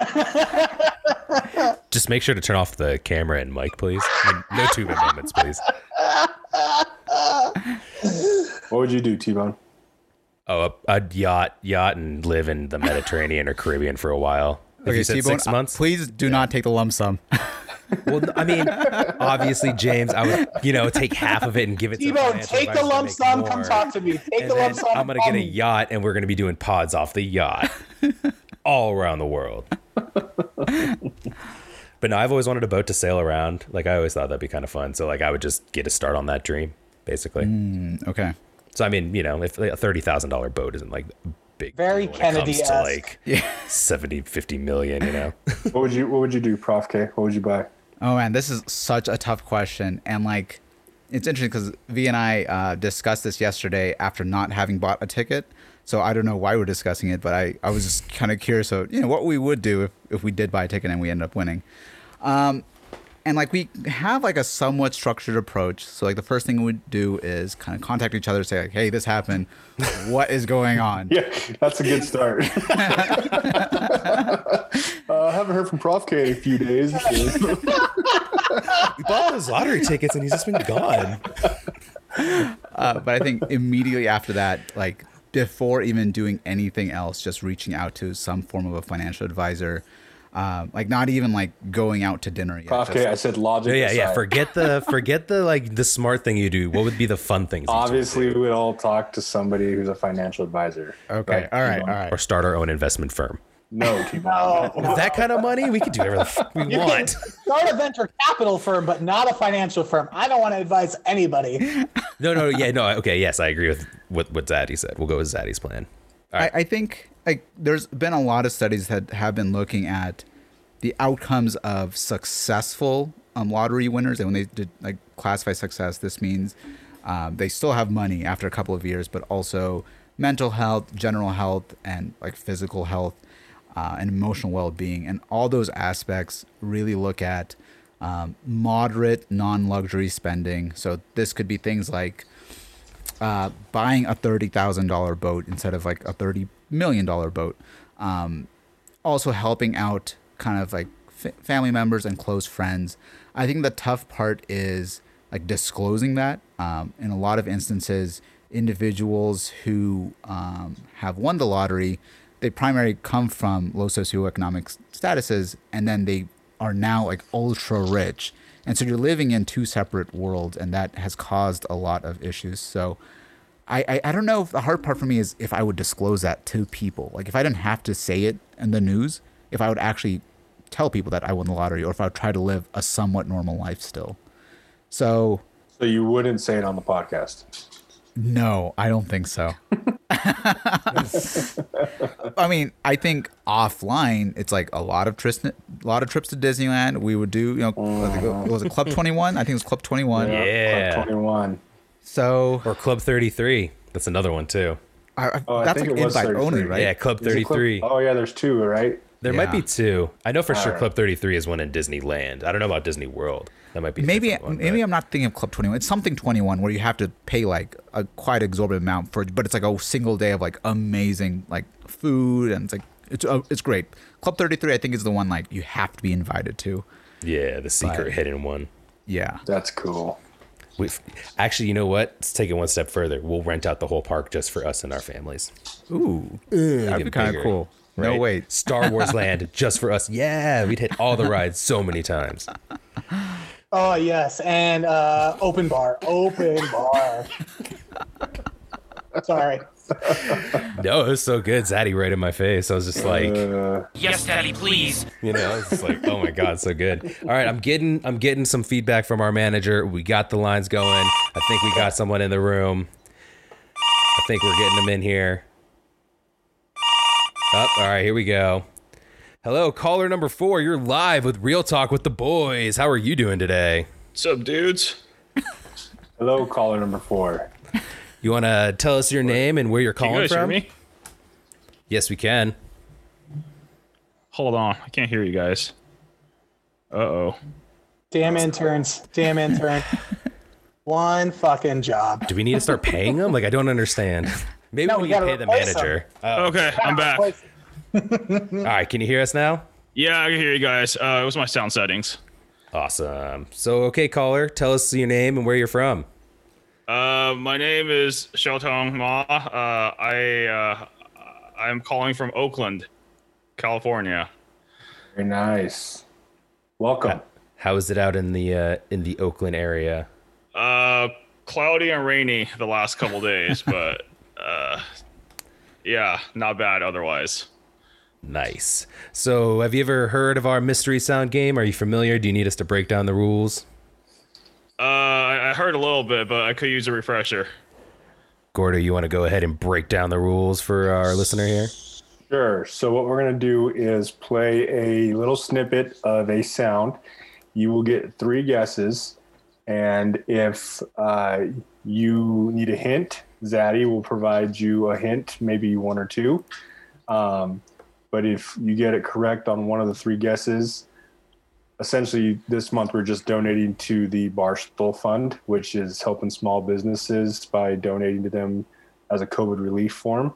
But I should say that every caller has gotten the answer correct in our short history. So I would highly encourage you not to be the first one not to get it wrong. You mean the first one to get it wrong? Yeah, I don't want him to be the first one to not get it correct. Oh, okay.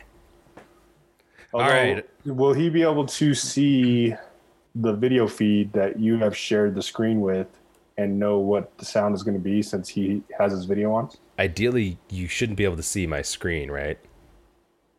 Yep, I see your screen. Wait, which screen do you see? You don't see my. Do you see my window? It's a blank screen right now. You don't see a browser. No. Okay, you see, good. like, Then we're good. We're safe. Background. What's that? Like a smoke, like the red, blue. Okay. I was trying to make it. I was like, I don't know if it's smoke or a cloud or flowers or what it is, but yeah.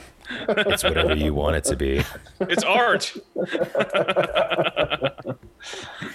All right, let's go ahead and give it a sound or a listen. Make sure the volume's up, and here we go.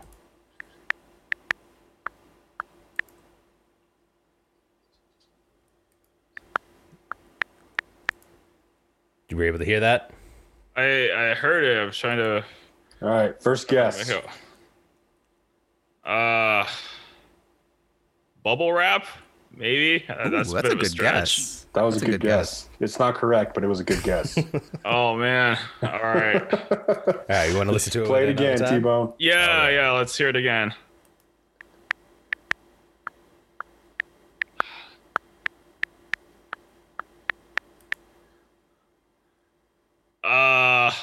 Would you like to call for a hint?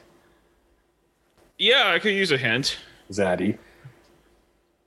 You gotta say the Everyone phrase. does this. Everyone does this every day. Is it like popping your knuckles? Is that sound? Oh, another good guess. It involves your fingers. You're right. Ooh, okay. That's a very good hint. Play it again, T-Bone. All right, one more time.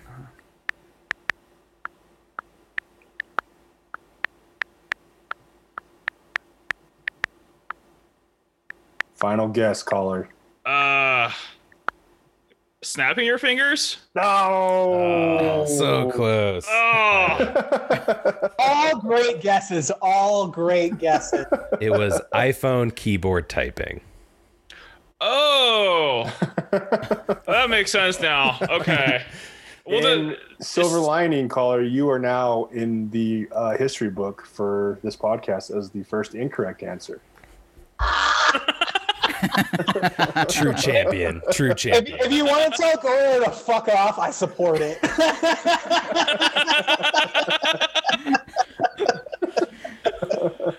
I mean, I'm still in the history books, I guess. Exactly. Silver lining. Hell yeah, that's the way to look at it. Another silver lining, through the month of January, we'll still be donating to Barstool Fund. So even though we didn't get the sound right, we're still making that donation this week. So thank you so much. Yeah, thank you, caller. We appreciate Thanks for it. calling in, brother. Thanks, guys. All right, thank you. Adios. See ya. Smash that subscribe button. Yeah, make sure you smash that subscribe button. I honestly have to say I didn't look up the mystery sound, and I was like, oh fuck, what is? I can't give a hint. I don't know. You're like, I thought it was popping. I thought it was. I was like, I agreed. I was like, it sounds about right. So like, as he was guessing, I pulled it up. I was like, oh, thank God he didn't ask her a hint too soon. Z would have told him he was correct. To my knowledge, you're not wrong. My hint would have been is not bubble wrap. Too funny. Alrighty, so do you guys want to jump into this mutual enemies thing, or do you want to hit into some movie club? Where you guys want to go? Let's do mutual enemies. I really love this clip. Before we play it, let me just give you some context. You know, I think one of the things, at least my petty ass misses, is being able to air our grievances with our colleagues in the office about our other colleagues, and really, you know, build those bonds, right? You know, and if you think back to college, you mock somebody and you're like, oh, we're best friends now. And I think this video sort of emulates that experience, and really find it funny. Again, we'll put it in the show notes. I highly recommend it to everybody. If you're sad, watch it. It makes you laugh every time. Okay. Technical difficulty. Crap. Sorry. I thought we had this preloaded. Freaking interns, man. Ugh. Side note, I'm working on my spin like Johnny Lawrence. I'm getting there. You need a headband. You're getting hell yeah. We all need headbands. Alrighty, so just play the whole thing. First, Yeah. For the real real talk with the boys, it's headbands. Yes. Merch. Oh yeah. Hell yeah. Whole thing. If you guys want to stop, we can. Okay. I'm Akila. Nice to meet you. Hey. How you liking the office? I like it. Fun office. Mm-hmm. Yeah, who's on your team? I have Lauren, Marina, Charlie. Charlie. Oh. You know Charlie? Yeah. Yeah, I like Charlie. T-Bone, is your Wi-Fi Metro PCS? Also like Charlie? No, why? It can be interesting. Yes. Is it bad? Just sometimes he Pretty might framey. Just had it. much. Okay, honestly, I fucking hate him. You're about to talk shit. We are clipping that. That is going to become a new clip.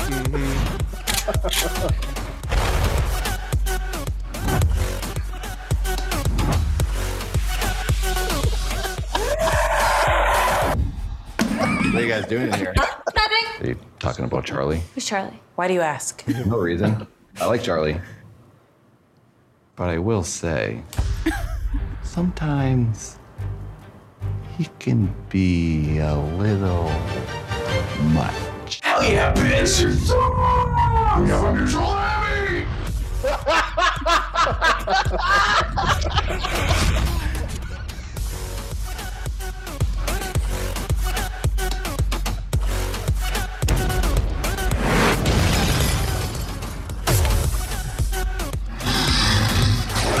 know our listeners can't see this, but you need to watch this video. This is crazy.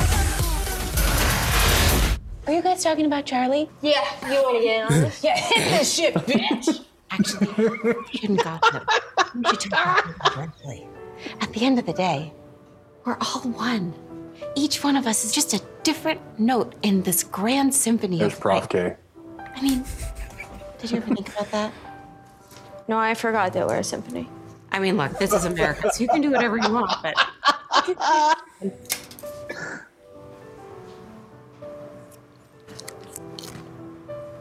I got to tell people they were wrong!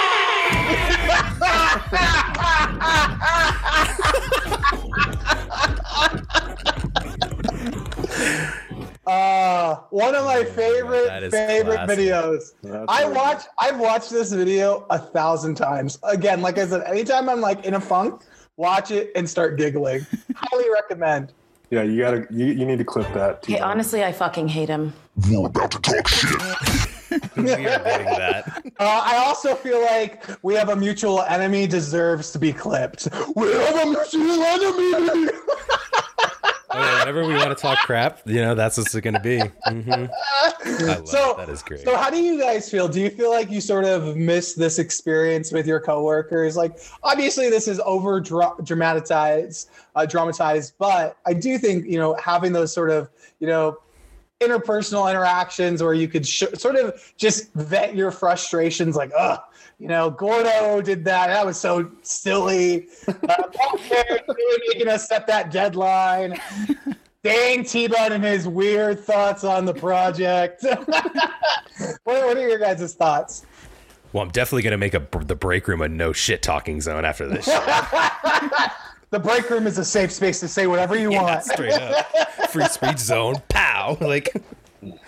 Yeah, I do miss that. I miss more so like where I work. We talk a lot about sports.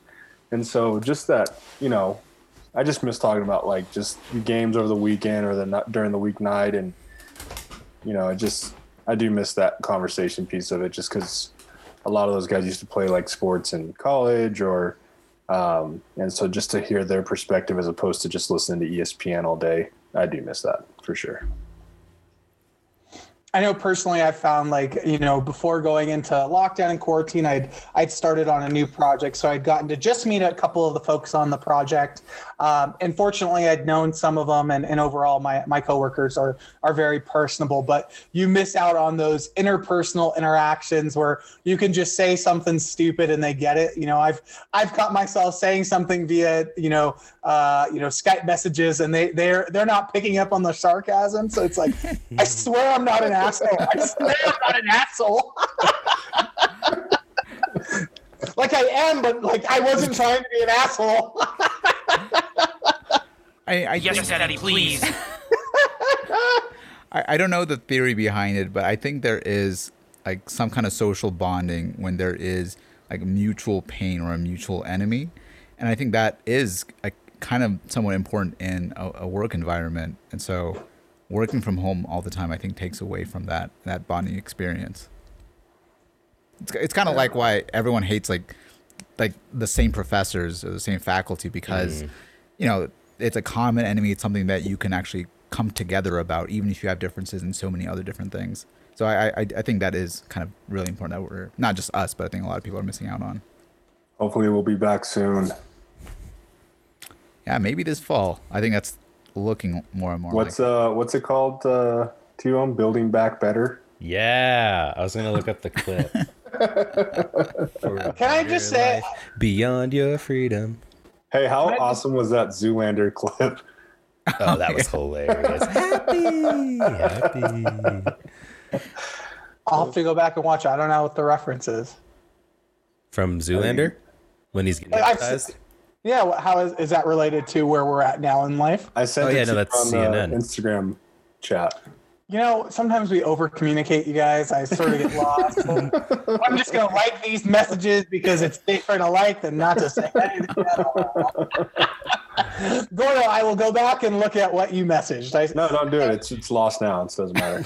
I saw some conspiracy things from T-Bone, and I was like, okay, I'm caught up. Sorry, I poisoned our conversation.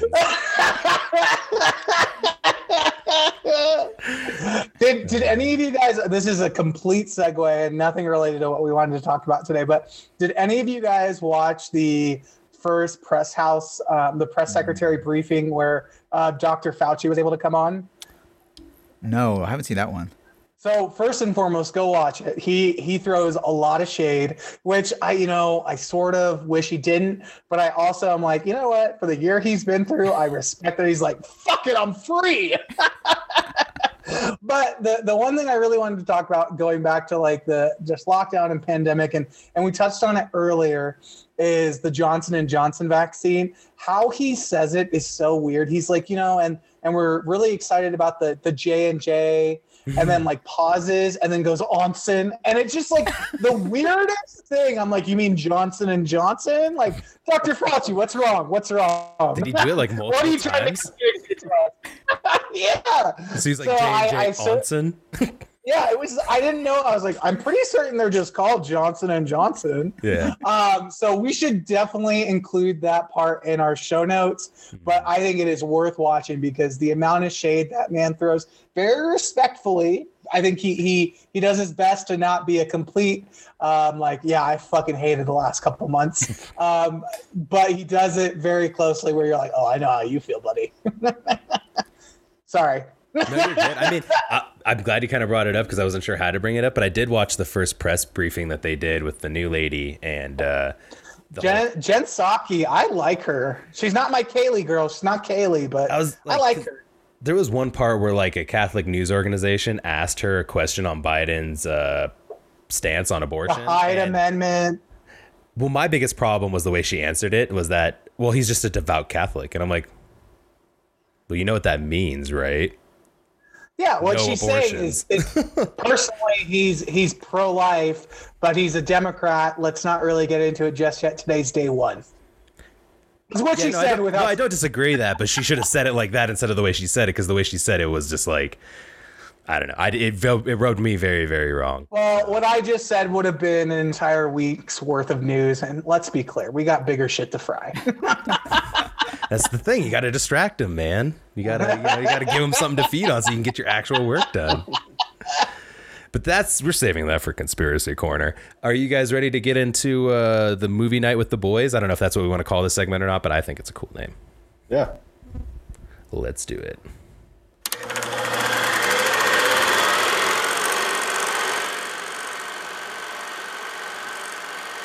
The first thing we watched was Midnight Sky. Come in, Ether. This is Barbo Observatory. Are you receiving this? Is anyone out there? This is Ether. Does anyone copy? We're not receiving anything. That puts our last contact with Mission Control at 3 weeks. Why is it so quiet?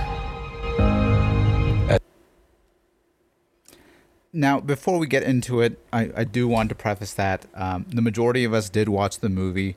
So I want to go with I always feel weird saying hashtag out loud because what's the point of saying the hashtag? You're not visually seeing it. It's not actually tagging anything. But I would say hashtag no spoilers for anyone who hasn't seen it yet, potentially. Because there's some big things that are going on later on in the film. But how did you guys want to approach this?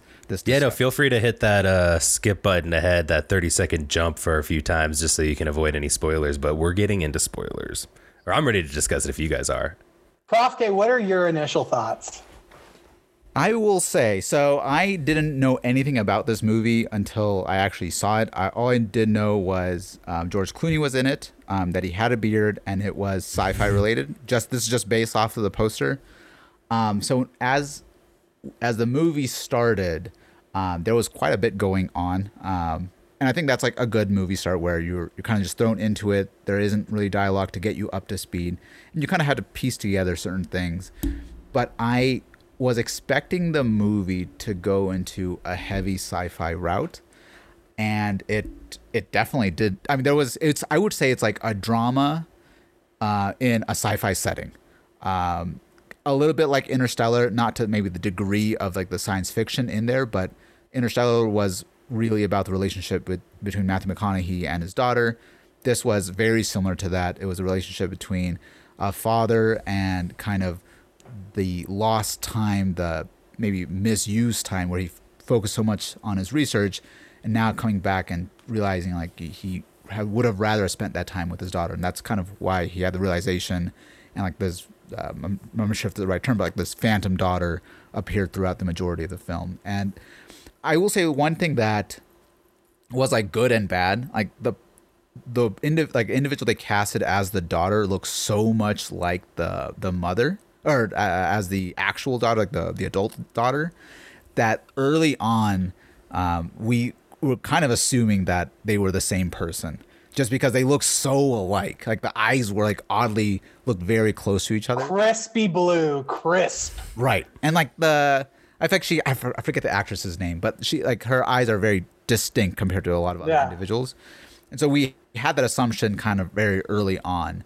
But regardless of that, the emotions that you have throughout the film, I think like it was way better than the actual like surprise at the end. So we really enjoyed it.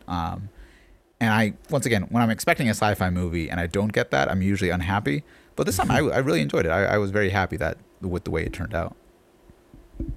T-Bone, what were your thoughts? Same. I mean, I didn't know what I guess I kind of watched the trailer, so I kind of knew what I was getting into. But yeah, no, I've thoroughly enjoyed it. I think kind of like you're saying, it's definitely more of like a future-esque kind of like movie instead of like more of a sci-fi movie. So like I totally think it'd be feasible to have like a giant ship like that goes out to like a planet or back. I mean, they did a similar type thing for The Martian with Matt Damon.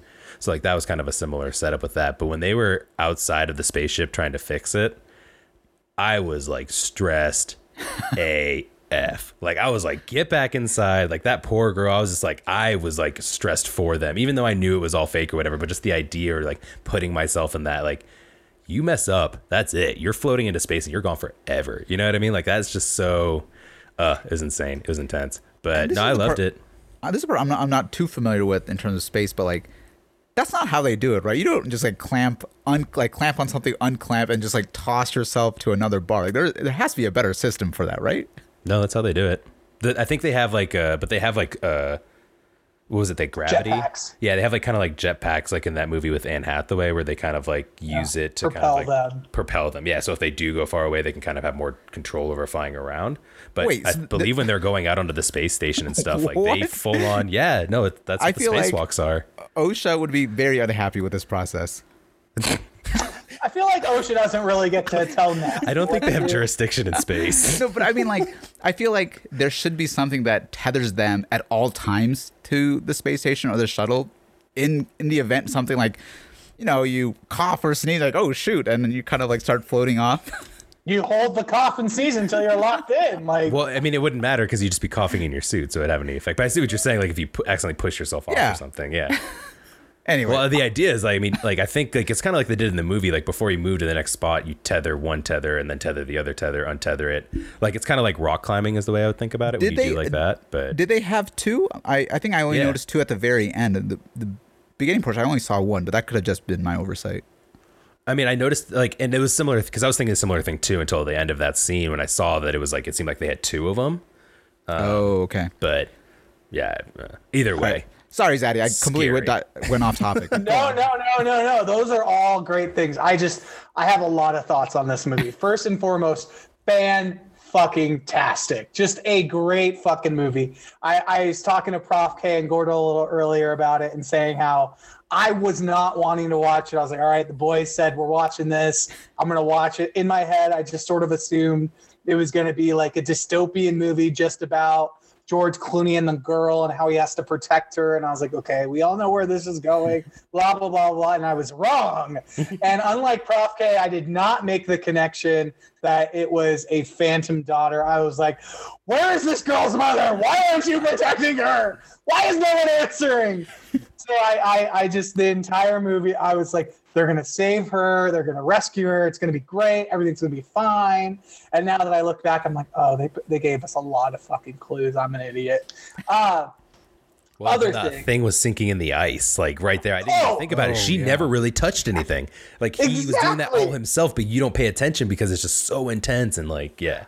I first and foremost, I was like, how did this piping blow? Like, I forgot they were in Antarctica and they were on sheets of ice. I was like, where the fuck is this water coming from? Like, afterwards, I was like, oh yeah, they're ice. It melts. Global warming. Conspiracy.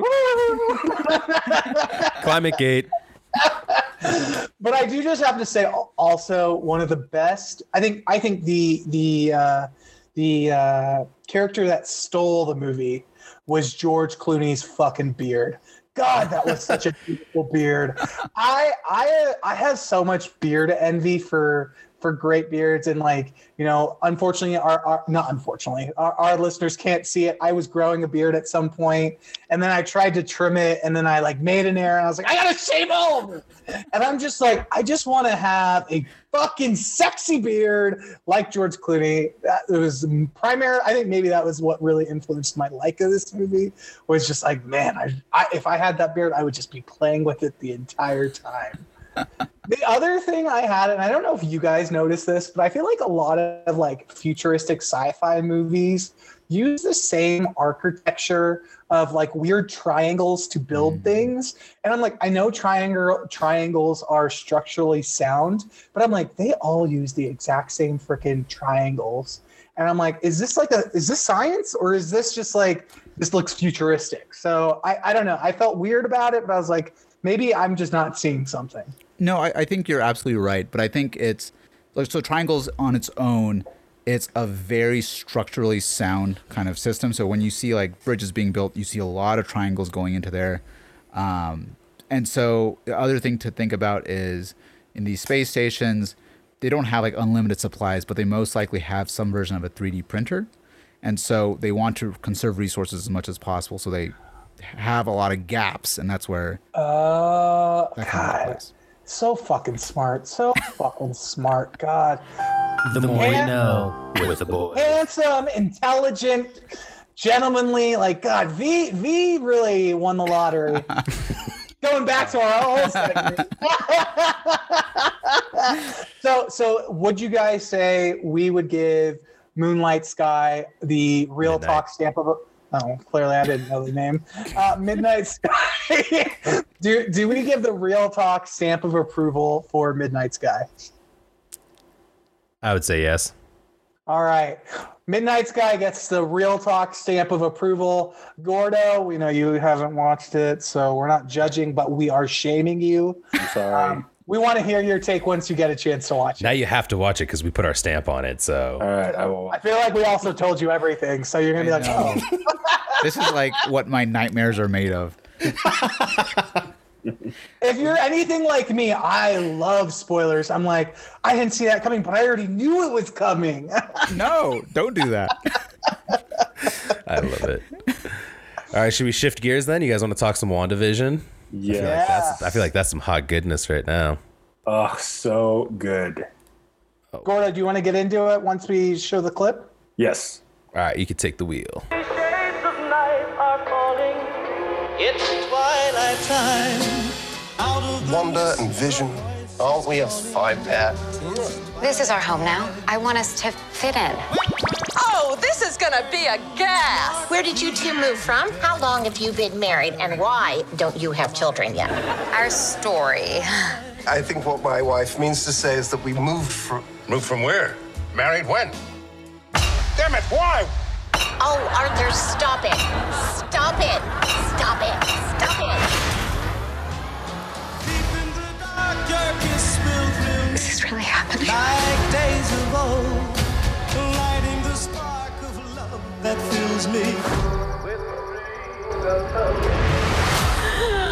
Am I dead? No. Why would you think that? Because you are.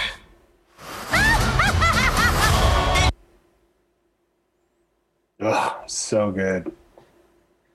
All right, so everyone's watched the first 2 episodes. Prof K has not watched the third yet. So the first 2, you know, and again, no free ads. There's this podcast that I listened to, I sent to the boys, called Not Another Movie Pod, and they just kind of really break down what they thought the first 2 episodes and really anxious to see what they say about this third one. But it's just so different than your typical MCU, movie from what we've seen, and this is the first miniseries that we've all been teased for the past year and a half, right? Because Loki was not pushed out, and then Black Widow was not pushed out, and then Captain America and Winter Soldier. Winter Soldier, yeah, that one wasn't pushed out. So this one finally, I'm really glad that they did 2 episodes here because I think it was needed, and if you would have watched that first one and then you had to wait another week, I don't know if you would have had the same kind of just gusto as far as I got to watch this next one. But I'm just curious what your guys' theories are, as far as what we've seen so far in episodes 1 and 2 and now 3, obviously. Like, I have no idea what to think. I feel like they're in this world that is being manipulated by a third party, and there's so many crazy underlying hints and throughout the episodes, like the commercials, there's Hydra stuff, there's Stark stuff, there's that one symbol at the end of the first episode, I think it was, where the guy's watching the episode and they zoom out and like his little notepad has the sword.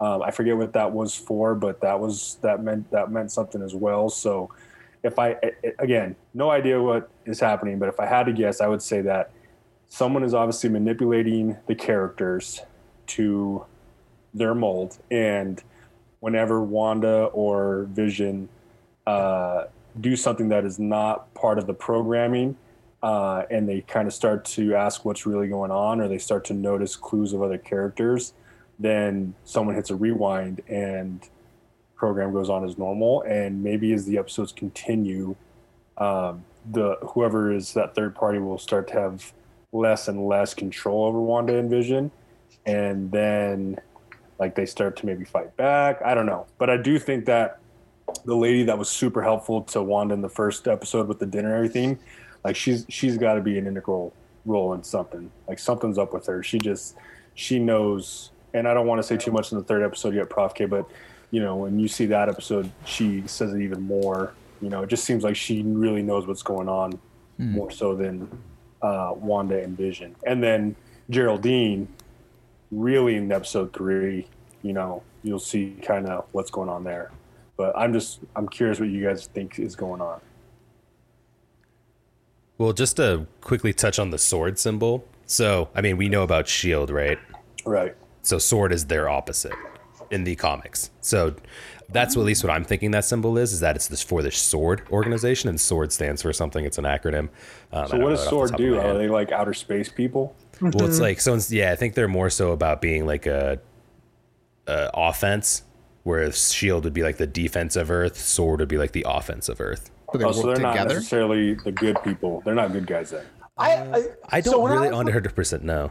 When I was looking at it, yes. So the takeaway is that symbol does represent SWORD. It is an offshoot of S.H.I.E.L.D. that it operates autonomously of S.H.I.E.L.D. Yeah. But it's going to be interesting to see how it plays into the MCU verse, because S.H.I.E.L.D. is sort of like not together. So has SWORD become this sort of faction group that's really doing their own thing? That's good or bad? Like, yeah, I thought the same thing. Like when you saw that notebook in episode 1, you were like, what the fuck does that mean? That is an obvious clue. It's not something that we all were like, oh, what does that mean? It was like, this means something. So is WandaVision like part of like MCU canon, or is it like it's in its own universe? I think it's within the entire. I think it's Phase 4, right? Yeah, so I was just about to say, so an article that I put into the show notes, there's no spoilers in it, but the guy who plays Vision talks about how, like, the ramifications of WandaVision is going to affect the entire MCU and how we view the MCU. Like, it's going to fundamentally change things, is kind of what, at least the kind of the article goes into. And I believe I think the Kevin Feige, I think is his name. He also has like a few words in here as well too. But the idea is that, like, I mean, who knows? I mean, I think has something to do with the, Mind Stone, right? Something there. It's something with Wanda, because just when you see in the first episode or the end of the second episode, I feel like she kind of maybe controlled that reverse, because she just saw that beekeeper, right? It was like a beekeeper guy come out of like the sewer, and she was just like, no. And then like really like it seemed like she was kind of pushing. That was end of episode 2. Yeah. So I feel like she, like, while they may control some of the rewind stuff, I feel like she's also trying to keep this going because, again, like, yeah, I feel like I just don't know if she knows, but I feel like internally she's like trying to maybe like maybe it's a self-defense thing. I don't know. But then maybe, and then I guess that would kind of support what happened in episode 3 where Geraldine's bringing up her brother and, you know, spoilers. But she and her brothers, and she's like, you know who killed him, and even Wanda starts singing to the babies in Sokovia, you know, so as much like that makes sense that she's controlling it possibly to a certain degree, but it also bears a question like why does she want to control it? Like, what's the purpose behind it? So this is my take. I don't know if do you guys ever watch the Agent of S.H.I.E.L.D. show on ABC? No. I mean, a few episodes, but I never really got into it. So there's this whole show that's sort of the S.H.I.E.L.D. operations post Avengers, Age of Ultron. So this is, you know, several years back. But if you remember from first Avengers, Agent Coulson is dead, right? Loki kills him. And in the show, they bring him back. He's alive. And there's this whole thing about Tahiti and how S.H.I.E.L.D. brought him back to life. I really think that storyline plays into this, where they're bringing Vision back to life, right? They're restoring him. Wanda's helping them. They're really trying to bring him on in increments, right? Like if they put too much, like you're dead now, you're alive, it's going to be overwhelming. So they're trying to like bring him back in segments. I don't know. Again, just a theory. As we can all tell, I'm not usually right on most things. So go ahead. I was gonna say, I think you might have nailed it though, because if you think about it, he's basically just a computer. Like in the, you know, in Infinity Wars, they're talking about all the neural, like, you know, connectors that she was trying to get through. Like, we don't really know. I mean, we know that she obviously didn't remove it, but yeah, I don't know. I do just have to say, after like seeing the sword symbol in the first episode and like looking into it and reading up more about the sword as an entity within Marvel, there is one character within the organization that's a human tiger, and I'm like, I want to fucking see that. That's gonna be badass. Like that's all. Like from my research, that was my takeaway. I was like, I want to see this fucking tiger man. Yes, Daddy, please. I didn't know about a Tiger Man, but I'm down. Right? That sounds badass. I just have to say I agree with Gordo. Is if they had released episode 1 on its own, I probably would have been like, fuck this. This is stupid. Yeah, like, for sure. It's just it really I think it's good and bad. Like it plays into our decades old sitcoms, right? Like that's the point of the show, right? Like we look at like the very first episodes, it's I Love Lucy. It builds into like that 70s show and etc. And again, I might just be misinterpreting it, but like I think if we had just had episode 1, we would have all been like, this is exactly what, at least for me, I was like, Wanda and Vision suck. They're supposed to be the most powerful, but they suck. And I was like, that was my fear. I was like, this is going to suck like them. And, you know, I would like completely agree with that, because when we first saw it as well, like when I grew up and even watching older shows, I've never really gotten into I Love Lucy and sitcoms from that era. When it's more recent ones like Seinfeld, Friends, those are like the sitcoms that I kind of grew up with. And so I wasn't really drawn into that component of the show from the first 2 episodes. But the overarching show, that's what I'm so far interested in. But I think if what you're saying is true, then like if there's a progression throughout the episodes to more recent kind of forms of media, I think that's going to grab my attention even more. So I'm looking at just some theories right now. Prof K, do you want to hear one or no? No, go for it. I'll probably just kind of bounce back between mute and unmute. Well, you have to turn off the sound if you mute yourself. It doesn't. Right. Yeah. Theories don't mean they're real, though. Theories are just theories. Yeah, but it's like Inception. You're planting a seed. Oh. This is a theory from the Mediocre Critic on Reddit. I guess he's pretty well known for his theories. I heard he's pretty mediocre. So he said each episode or pair of episodes will be about the stage of grief. The first 2 episodes are being about denial. In episodes 1 and 2, denies the outside world and even fix and rewinds part of her own fantasies to help deny the truth that Vision is dead. Oh. I think that Doctor Strange is actively trying to lead her through the 5 stages of grief because of how dangerous her subconscious has become. Though she is unconscious and unaware, her grief creates real-world consequences, fracturing reality and opening up the multiverse of madness. The Beekeeper is trying to do the exact opposite. He is trying to throw her deeper into depression and grief, causing more destruction in the real world.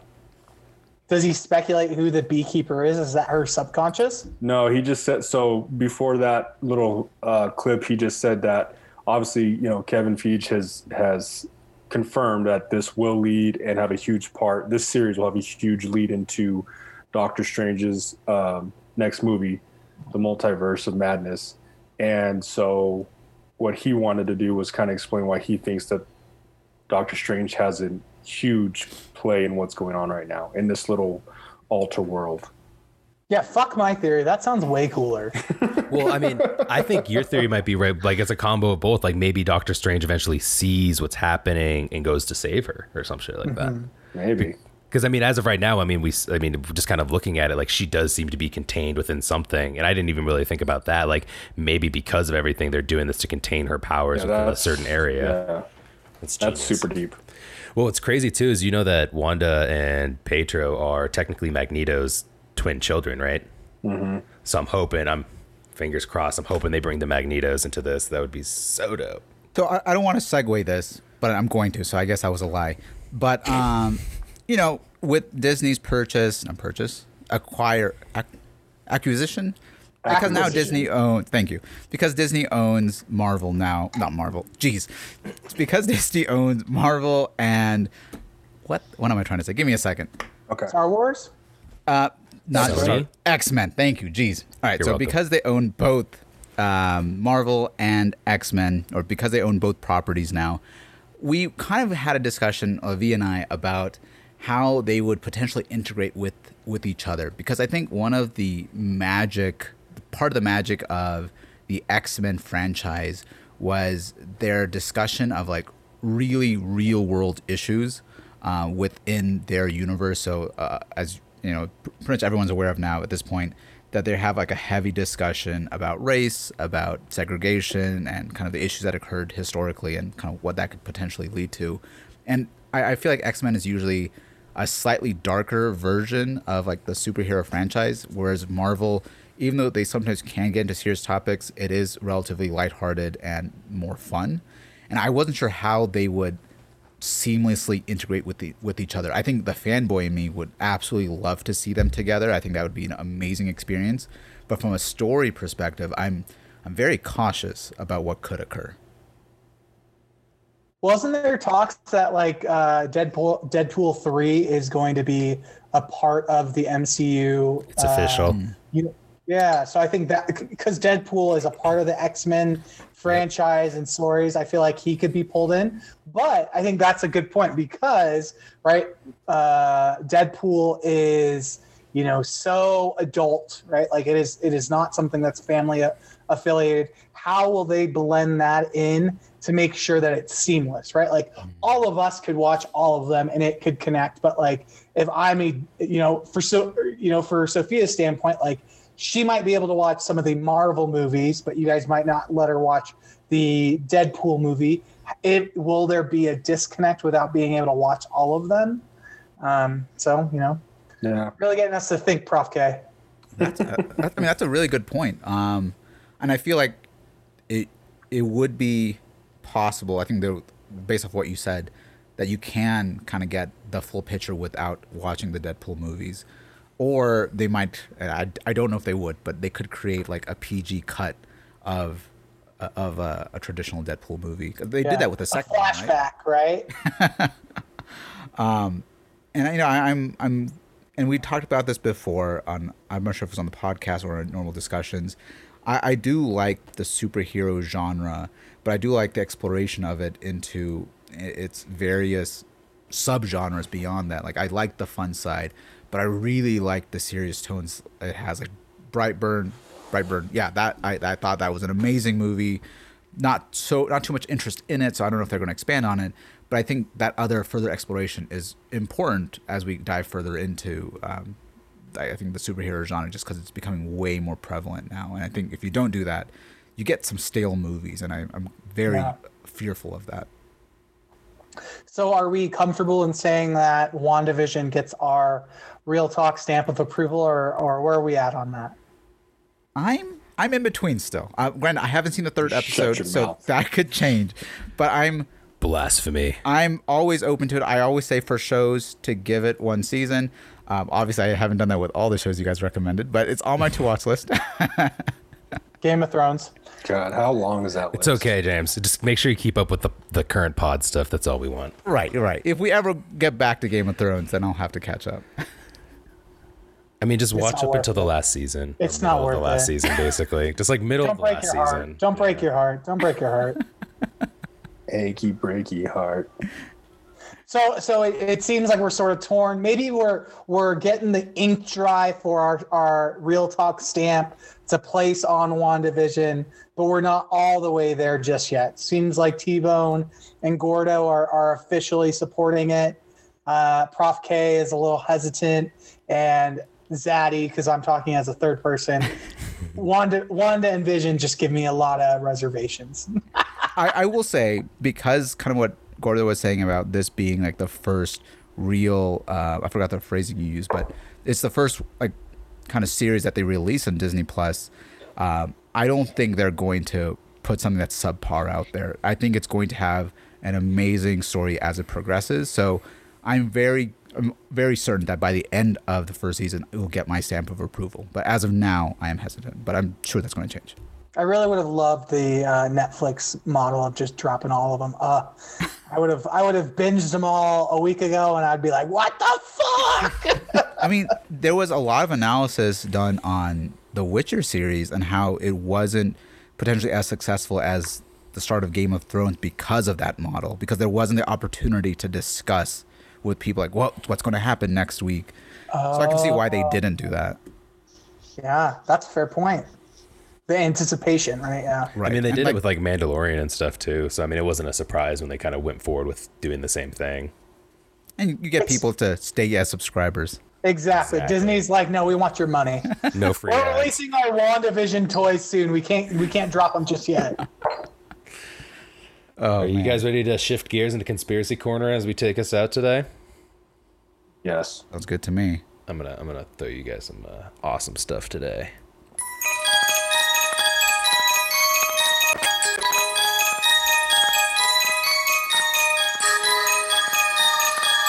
So to follow up from last week, I just wanted to present you guys with, I went and found the actual research that they did on remote viewing and paranormal phenomena. So this is a white paper, James, for you to deep dive into whenever you feel ready. I'm just going to give you a quick summary because it's kind of hefty. I don't even know how many pages, like 200 pages, a little much. Anyways, in 1995, the U.S. Congress asked 2 independent scientists to assess whether the $2 million that the government had spent on psychic research had produced anything of value, and the conclusions to be somewhat unexpected. Professor Jessica Yutz, she's one of the main writers of this paper, was a statistician. Thank you, James.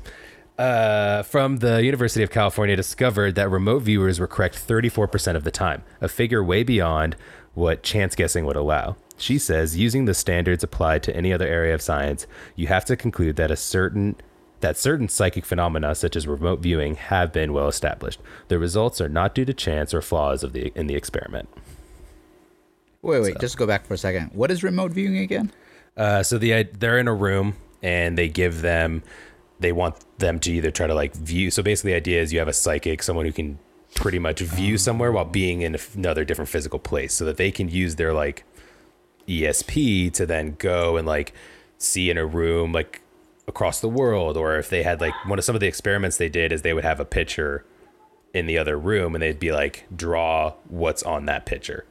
And while it wasn't like one was a kite, and while it wasn't like exactly look like a kite, but it was like a square that was off shaped with like an X, so it did kind of match, was like kind of one of the experiments they go into. But okay, that's kind of well, at least like for this one, they kind of specifically focused on remote viewing. So like being in a physical different place and then using your like, I don't know, like Doctor Strange astral body type thing. Okay. If that makes sense. So I just wanted to I wanted to follow up on that. Yeah. Just dive in, baby. Let me know what you think. It's a white paper. I'm bringing like science, so. I mean, dig into it. I'll let you guys also dive and have a discussion as well. But when we talked about this last week too, whenever there is something that is really cool, and I say really cool, I mean like science fiction. So aliens, remote viewing, which is a term I did not know before. I love that term. I'm always skeptical because these aren't like closed box environments. Like it's open to the world. And so when you're talking about remote viewing, I feel like there can be normal researchers that are looking further into this. And if it is a real thing and does exist, then why can't it be utilized for other types of events? Like couldn't the U.S. government use this to like look into other countries, like secrets and things like that as well? Well, that's the whole thing, is that in the 60s, the Soviets and the U.S. were both trying to do that. Because they had spent $20 million trying to develop these programs. But as we saw through the research, it says that basically it's only, accurate about 30-something% of the time. So,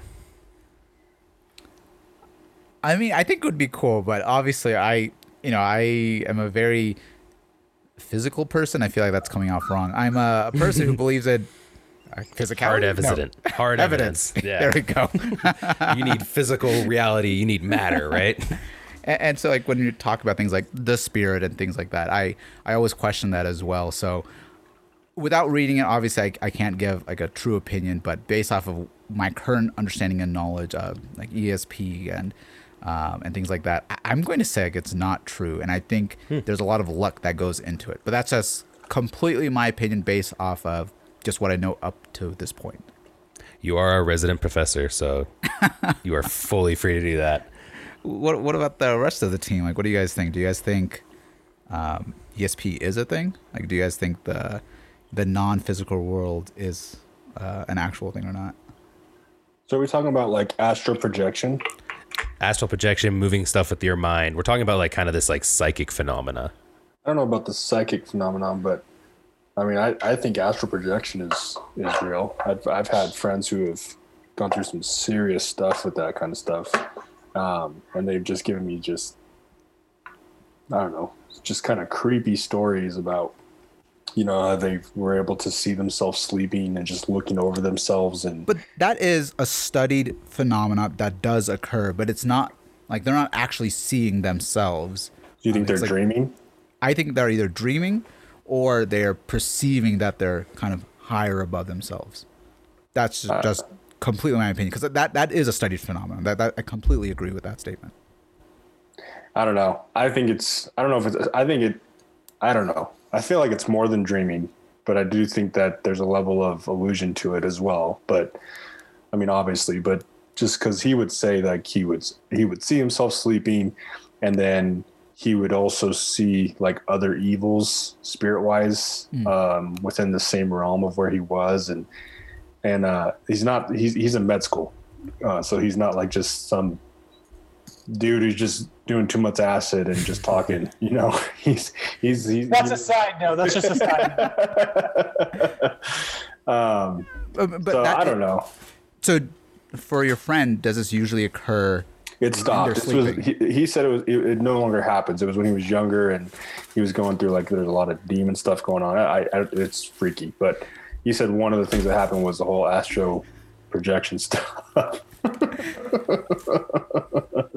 Just to be clear of why we're all laughing, one of our members just happened to put on an aluminum hat. I don't know what the correct terminology for that is, but and we would all love you to guess who has the tinfoil hat. It's going to be hard to guess. Put your answers in the comments below. Zaddy, take it off, please. What I do think is interesting, and we've also discussed this in detail in the past, like I've had friends, I would say indirectly through you, who have had these events occur to them, like whether that be like night terrors or the projections or seeing demons. I have yet to experience it myself, and I'm sure if I ever did, I'll be like, "Ooh, man, I wish I didn't experience that." But I would love to experience it at least once to go like, "Oh, wow, like this is what people are talking about." And I just think it's so odd that there is no scientific evidence behind it, and that I have yet to feel it yet. I think it's so odd that you want to feel it. It's just like I'm the fear of missing out with a FOMO.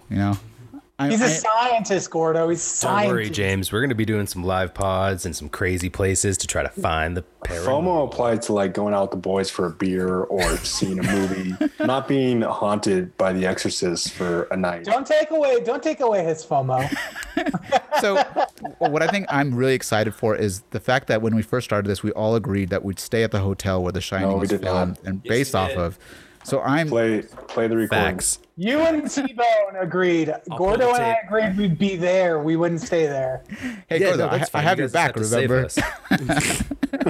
Me and James will go and conduct the scientific experiments. Just, hopefully come and save us. If Gordo and I are going to be exploring the Rocky Mountain Nature Reserve up there. You guys are gone. Well, you guys are in the haunted hotel. Zia and I will be in the only saloon in town getting very weird looks. You're not from around these parts, are you? Now that I say it, maybe we will join you eventually. Oh, man. What are you doing, T-Bone? Sorry, I had a little technical difficulty with some water that ended up getting on a keyboard, so I was trying my best. Uh-oh. I mean, it's not like it's like a keyboard attached to like a bigger computer, so like I can just get a new keyboard. It's not like a laptop, so we're good. Oh, but good. I will say, like, still sucks. We all know that like we only use 10% of our brains. Like, yeah, what if we used 100%? Like, I feel like that is a reasonable. Oh, Prof K, tell me more. Maybe I just made that up. So I'm so sorry. I feel like that was extremely rude of me. Thank you, James. No. You. I was thinking the same. Put me in my place. Put me in my place. So there's like a lot of I forget where it originally started from, but there was like someone who originally said that individuals only use 10% of their brains. But it was that movie with was it Limitless? What's his name? No, it was the movie. Oh, maybe it was Limitless, but it was also the one with Scarlett Johansson and Morgan Lucy. Freeman. Lucy. Yeah. But in actuality, we use different parts of our brains at different times. So we use our brain to its totality, but just not at a single point in time. But each portion of your brain has. I don't want to know that. I want to think I could have superpowers if I used my full potential. No, but I think what you're saying is also true. I think there's efficiencies in brain activity, and I think there's competitive processes. So this is just kind of based off my own observations and opinions. It's like when you are trying to make a speech, and if you're thinking about how like you're going to do your speech incorrectly or poorly, it's actually going to be worse because your mind is preoccupied with something else. But once you are past that, once you're a little bit more freer, you do a much better job of that itself. So I think the 10 to 90% is incorrect, but I think there are things where we are using our brain inefficiently because of those competing interests. That's just my opinion. First, it sounds like it's based off of logic and reason, so fuck you. Second, I'm going to start thinking that I'm going to fly, and maybe we'll see if I fly or not.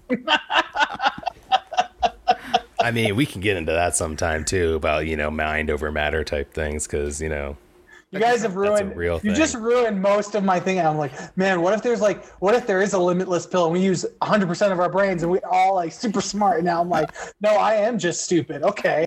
But I mean, there is some validity, a little bit of validity to that, just because we're able to remember things that occurred very early on in our lives. It's just we have trouble making those connections. It's kind of like forgetting something and then like spending like half an hour trying to remember what you just thought of and then making that connection. And as you make those connections more frequently, you actually make a stronger connection to remember it in the future. So it's somewhere in there for the most part.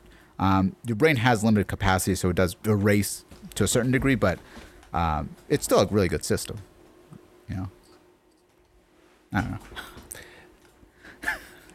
We're going to get into it. No, sorry. No. We're going to get into it. There's the whole thing, I mean, that people, there's like a belief that if you can really attune both your mind and your heart and you say, it's kind of a saying from the Bible, but you say to the mountain, move, and it will move, right? Like there's a belief that like people who truly have enlightenment or whatever can actually affect like the physical world. So right. We're going to get into that eventually. But the next thing I have for you guys in Conspiracy Corner is a X-Files clip, but I believe it's maybe the truth hiding in plain sight. Sorry, I kind of teased that up and I didn't have the video ready. Mobby. Friggin' interns not labeling crap. Of course, as a matter of Gigi experiments on black men in the 30s, Henrietta Lacks. What are they trying to do? That's the missing piece. But it's not hard to imagine a government hiding, hoarding alien technology for 70 years at the expense of human life and the future of the planet. Driven not only by corporate greed, but a darker objective. The takeover of America. And then the world itself, by any means necessary, however violent, or cruel, or efficient. By severe drought, brought on by weather wars, conducted secretly using aerial contaminants and high-altitude electromagnetic waves. In a state of perpetual war. To create problem, reaction, solution scenarios to distract, enrage, and enslave American citizens at home. With tools like the Patriot Act and the National Defense Authorization Act, which abridge the Constitution in the name of national security. The militarization of police forces in cities across the U.S., the building of prison camps by the Federal Emergency Management Agency with no stated purpose. The corporate takeover of food and agriculture, pharmaceuticals and healthcare, even the military in clandestine agendas to fatten, dull, sicken, and control a populace already consumed by consumerism. And I encourage you all to go shopping more. A government that taps your phone, collects your data, and monitors your whereabouts with impunity. A government preparing to use that data against you when it strikes. And the final takeover begins. The takeover of America. By a well-oiled and well-armed multinational group of elites that will cull, kill, and subjugate. Happening as we sit here. It's happening all around us. The other shoe waiting to drop. It'll probably start on a Friday. The banks will announce a security action necessitating their computers to go offline all weekend. Digital money will disappear. They can just steal your money? Followed by the detonation of strategic electromagnetic pulse bombs to knock out major grids. What will seem like an attack on America by terrorists or Russia. Or a simulated alien invasion using alien replica vehicles that exist and are already in use. An alien invasion of the U.S. The Russians tried it in '47. You can't say these things. I'm going to say them tomorrow. I just like that part because one of the things I got into with this kind of UFO stuff was that the belief that actually the Roswell crash was the Russians putting in like deformed humans in a spaceship or fake spaceship and sending it over to crash just to mess with the US back in like the 50s or 40s, late 40s. I think. Oh, go for it. No, Prof K. No. Prof K. I was going to say something completely unrelated. So No. I want to hear it. I feel like it's probably something logical. I was just going to say one of the biggest things I took away from that was whenever I see Joel McHale, I always think of Community. That's what I was gonna say.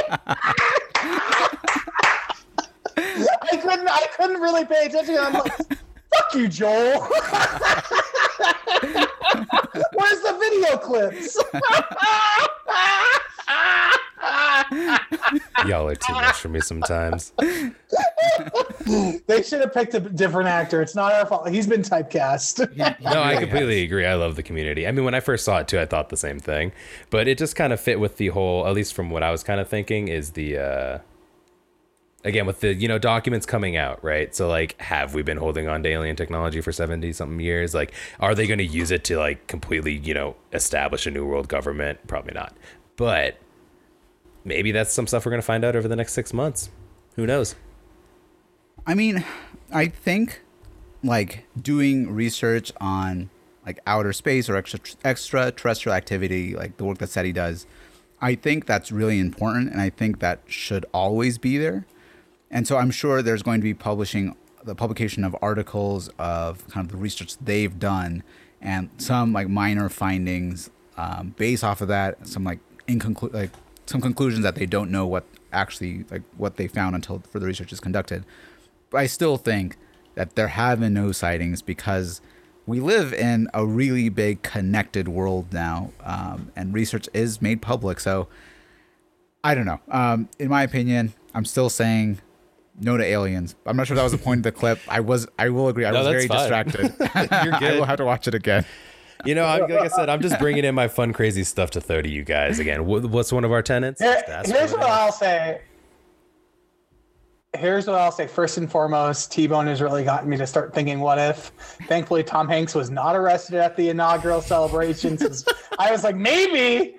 Second, I really just don't. I certainly agree that there is this, and I don't necessarily think it's this organized global elite, but I certainly understand the point that there's, individuals with mass resource and connections that do sort of run and enforce isn't the right word, but support specific policies and measures that are then adopted. Yeah, guide sort of the trajectory, but I don't think it's this global cabal that are going to take over America. Again, what if Tom Hanks drinks blood? We don't know. I am so glad you said that because that leads into our next topic. Yeah, hold on, I need sound. Wait, there is no sound. Why is there no sound? I'm gonna be very upset. Because the CIA knows. While you're playing that, I will say I think it's playing sound now. Is it? No, I mean it's playing, but there's no sound. So let me deal with this. James, take it. All right. So I will say, when it comes to the science fiction of things, that's why a movie like Salt, which is with Angelina Jolie, is so completely over the top and unrealistic. But for that brief hour and a half or 2 hours, I get to turn off my brain and think oh yeah, there's this massive organization that's behind everything. It's fun. I don't mind that at all. But when I kind of bring it back to the real world, my brain just rejects it, and it doesn't make sense because I think, it's kind of like in medicine where they say the simplest solution is almost always the right solution. And that's usually the case because, the reason why people are getting larger, the reason why we have chronic diseases is because people are making poor lifestyle choices. It's not like someone is out there, secretly putting chemicals in our foods and things like that. Because that's too complicated. Well, it's not secret. The chemicals are just put on the box. You just don't know what they mean. Yeah, they're well known. They put it in your face. You just don't know what all those super fancy sciencey words mean. But I just say no and I stuff my face with that cake. The chemicals in there in terms of saturated fats, trans fats, that's well known, well researched, and it does cause negative health outcomes. Completely agree with that. But to say there's something beyond that to control people, to force people to do things, I think no. I think it's just beyond that. So maybe I misstated that earlier on. So I apologize for that, but I don't know. I think need to apologize. We're in Conspiracy Corner, man. We throw all the ideas out here. Fucking Joel McHale. I mean, if anything, definitely watch The Community again. I'd highly recommend that. But we're only going to watch a little bit of this, but I got the audio working.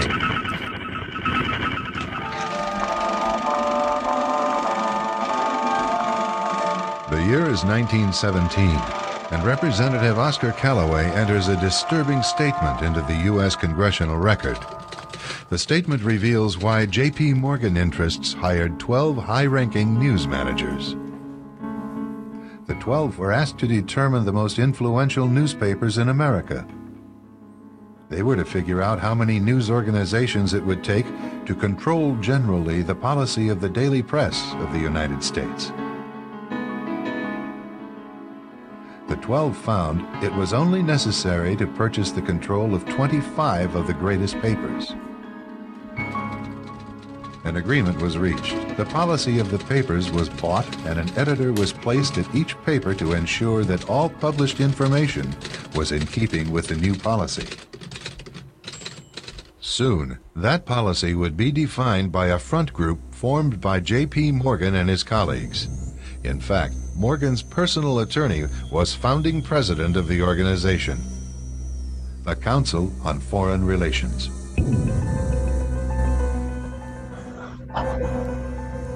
Today, the CFR maintains that its goal is to increase America's understanding of the world. However, the actual objective of this highly exclusive club is revealed by the rare admissions of the insiders themselves. In the early 60s, a Georgetown University professor collects information for a book favorable to the network of powerful men who founded the CFR. For 2 years, Professor Carroll Quigley is allowed to examine the confidential papers and secret records of this network. Quigley reveals that these men aim to create a world system of financial control in private hands, able to dominate the political system of each country and the economy of the world as a whole. In short, they seek total and quiet control of the entire world. And the CFR is their most visible conduit for carrying out that agenda.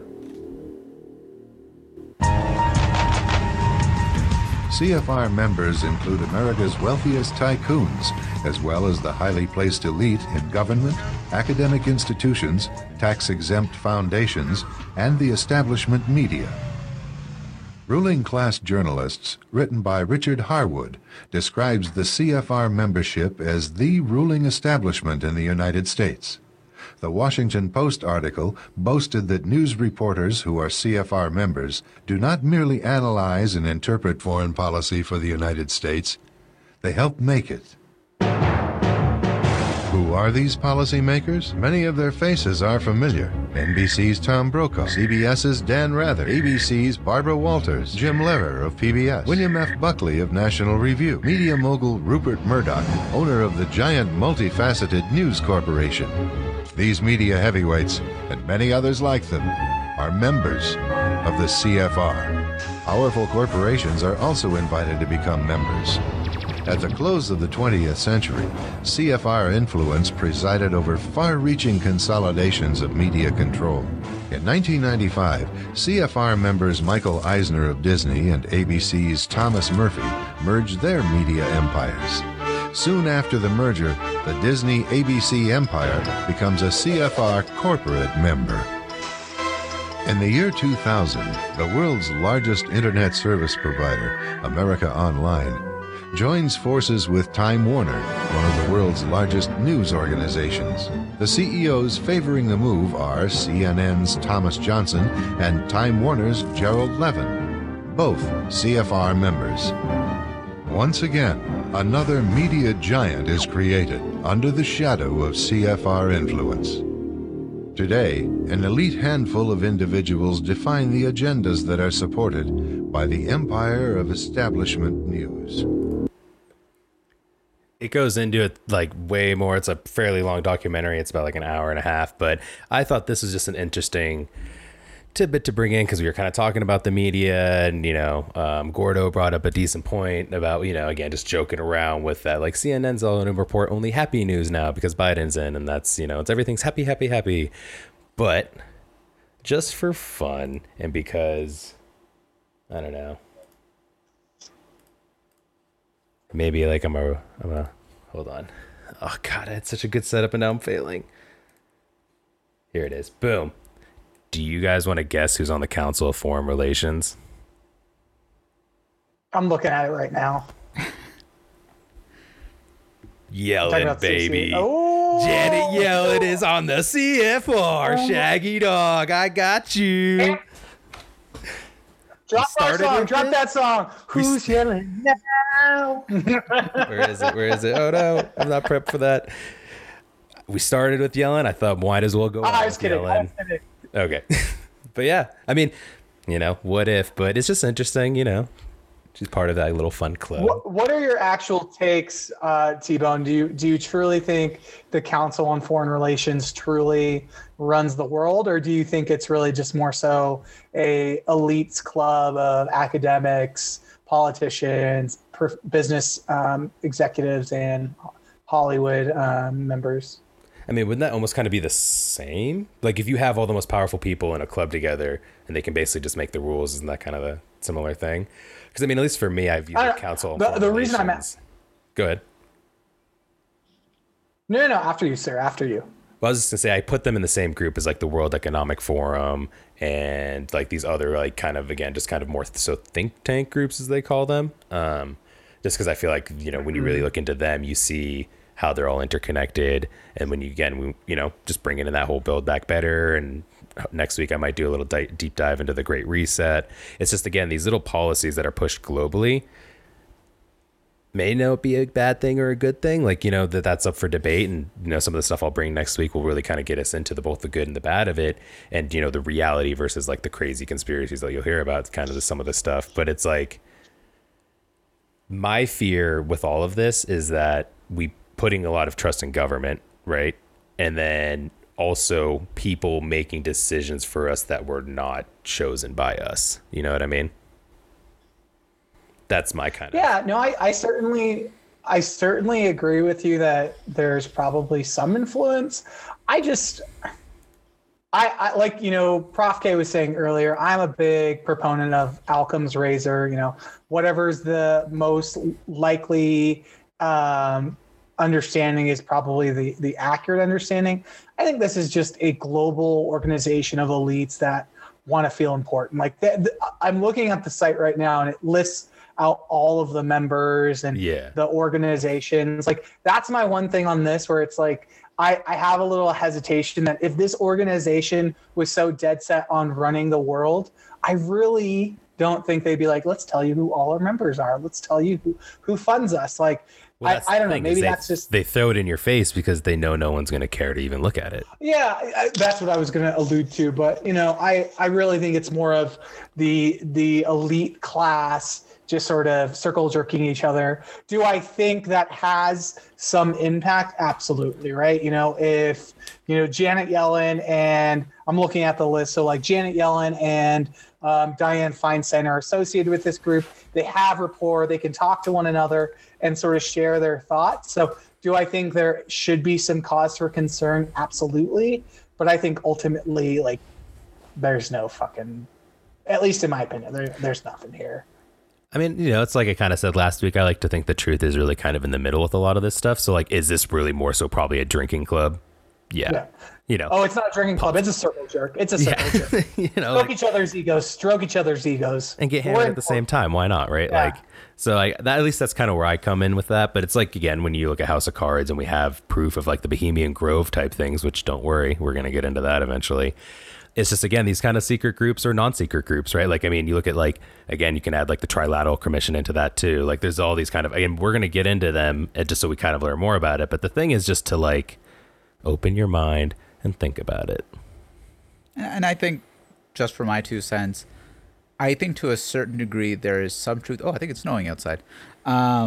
Is that I think there is bias in the form of education, like when textbooks are created, for example. I think Vox did a pretty good article on this a little while ago that went to further detail about how like slavery is being discussed in textbook, like the 1619 Project, and things of that nature. Like, these aren't made by government organizations; these are made by private citizens, researchers, and there is so much bias in there. And depending on your region, that can then influence kind of people's perception on kind of how the United States of America, like how the origins of that. And so I think there is some truth in the sense that bias can infiltrate. I don't know about to this degree, but I think that is normal and that has been well researched. There's a lot of conflict and fight against that, especially in K through 12 education. And I'm so glad you brought that up because I got some stuff for that too. But I think next week, just to give our listeners a little tease, me and Zaddy were talking about this. I think we might go into, what did I call it? The hybrid age, I think is kind of the next thing. Yeah. 'Cause like, so we went from the industrial age to like the information age is what we're in now. And the whole theory is that like the next age is going to be the hybrid age of like man mixing with technology, or man completely controlling over their DNA, or man putting human like capabilities into animals, and like just all of that kind of science and stuff that's opening the door for all of that. It's, you know, AI and sentience within AI, just all of that. And it's like a great little video I got into. So I'm going to bring that for next week because I think that's, you know, again, a little conspiracy talk and just some fun stuff to get into that isn't completely about a world global cabal that's just trying to rule in our lives and make us all poor. And I think it's another point to give you guys a better like example, well, not better, maybe a more comprehensive example. You know, if you think back as those, you know, when we were kids, the Batman Beyond series, or it was a futuristic society of Batman. So if anyone has HBO Max, take a look at that cartoon that's on there. So good. I think that will give you a good understanding of what T-Bone is sort of alluding to for next week. Yes, thank you, Zaddy. Yeah. The one other thing that we forgot in our talk on Midnight Sky and WandaVision is what movie we want to watch next week. I have a recommendation that I haven't watched because I wanted to pitch it to you guys, but wanted to see if any of you had any thoughts. I'm completely open to almost anything. So if you haven't seen something, I'm more than yours. Outside the Wire on Netflix with that with Anthony Mackie. Yeah. Ooh, have you I saw watched that. it? I wanted to check it out. I saw the trailer for it. Yeah, it looks good. It's Anthony Mackie. I'm just like, I like this guy. He's the Falcon, Captain America. Let's see what happens. I'm game. No, and then that we can sounds talk about we can keep talking about WandaVision if we want, if we have any updates on that. What do you guys think? Yeah, I mean, if there's anything, I would say that major drastically happens. But I mean, I think even just kind of giving it a few more episodes so we have some kind of more content to get into with that one. I think that'd be cool. Perfect. I was going to say the only new show I've gotten into is also another Netflix show. It's called The Great American Barbecue, I think. Or American Barbecue or something like that. It's like a cooking show, but it's solely on like barbecue. And it's just insane. Like it's similar to like those kind of cooking competitions, but then it's just also completely different. And it's like, I've gotten deep into that. So I don't know if I want to do that or not, but I would just throw it out there if you're looking for something to watch. Yeah, I'm not against it. Always looking for something good to watch. I will say, sadly, and I probably shouldn't share this on the pod, but I will. I really got into Bridgerton on Netflix. It's a Shonda Rhimes show. It's I was told it was going to be, Thrones meets Downtown Abbey, and I was like, perfect. I'm into that. Some adult content and some crazy old British stuff. And the storyline just sucked me, and I was like, God damn it, Z, how'd you do this to yourself? What's that called? Bridgerton. I don't think any of you will like it, but it sucked me in real quick. I don't know, Z, you'd be surprised. I'm into some BBC stuff pretty deep, like Broadchurch. I love that show. I didn't know they made a third season. I'm going to have to go and finish that one up. Highly recommend it if you guys haven't watched it. Oh, perfect. I'll have to take a look. David Tennant, amazing. So we're all in agreement outside the wire for next week. And if any of us have any other shows or anything, we'll recommend. But if anyone wants to listen and get our insight, definitely take a look at it for next week. Yeah, I'll put something on. We'll make sure we put it out there for all of our listeners too. That for the movie club with the boys this week, it's Outside the Wire. Perfect. And keep up with WandaVision. Any other conspiracy corner items, T-Bone, or are we ready to go into our outro? I think we're ready to kind of take it back to the hits of yesterday, tomorrow, and today. If you guys got any kind of last well wishes or anything you want to say to our listeners, our awesome, amazing fans, part of the Zaddy Club. Yeah, I think I talked to the boys about what I wanted to play out as our outro. We're going to be playing the Hallelujah performance that was taking place over this last week to celebrate the inauguration of the new administration. And I think it really does give us an opportunity to reflect on the lives we've lost. We've hit a grim milestone of 400,000 Americans. We know we do sometimes talk in jest about the COVID pandemic, but we do recognize that there are a lot of Americans that we've lost, and we wanted to take a moment to honor and recognize them. So, T-Bone, with that, let's go ahead and play it out. I heard there was a secret chord that David played and it pleased the Lord. But you don't really care for music, do ya?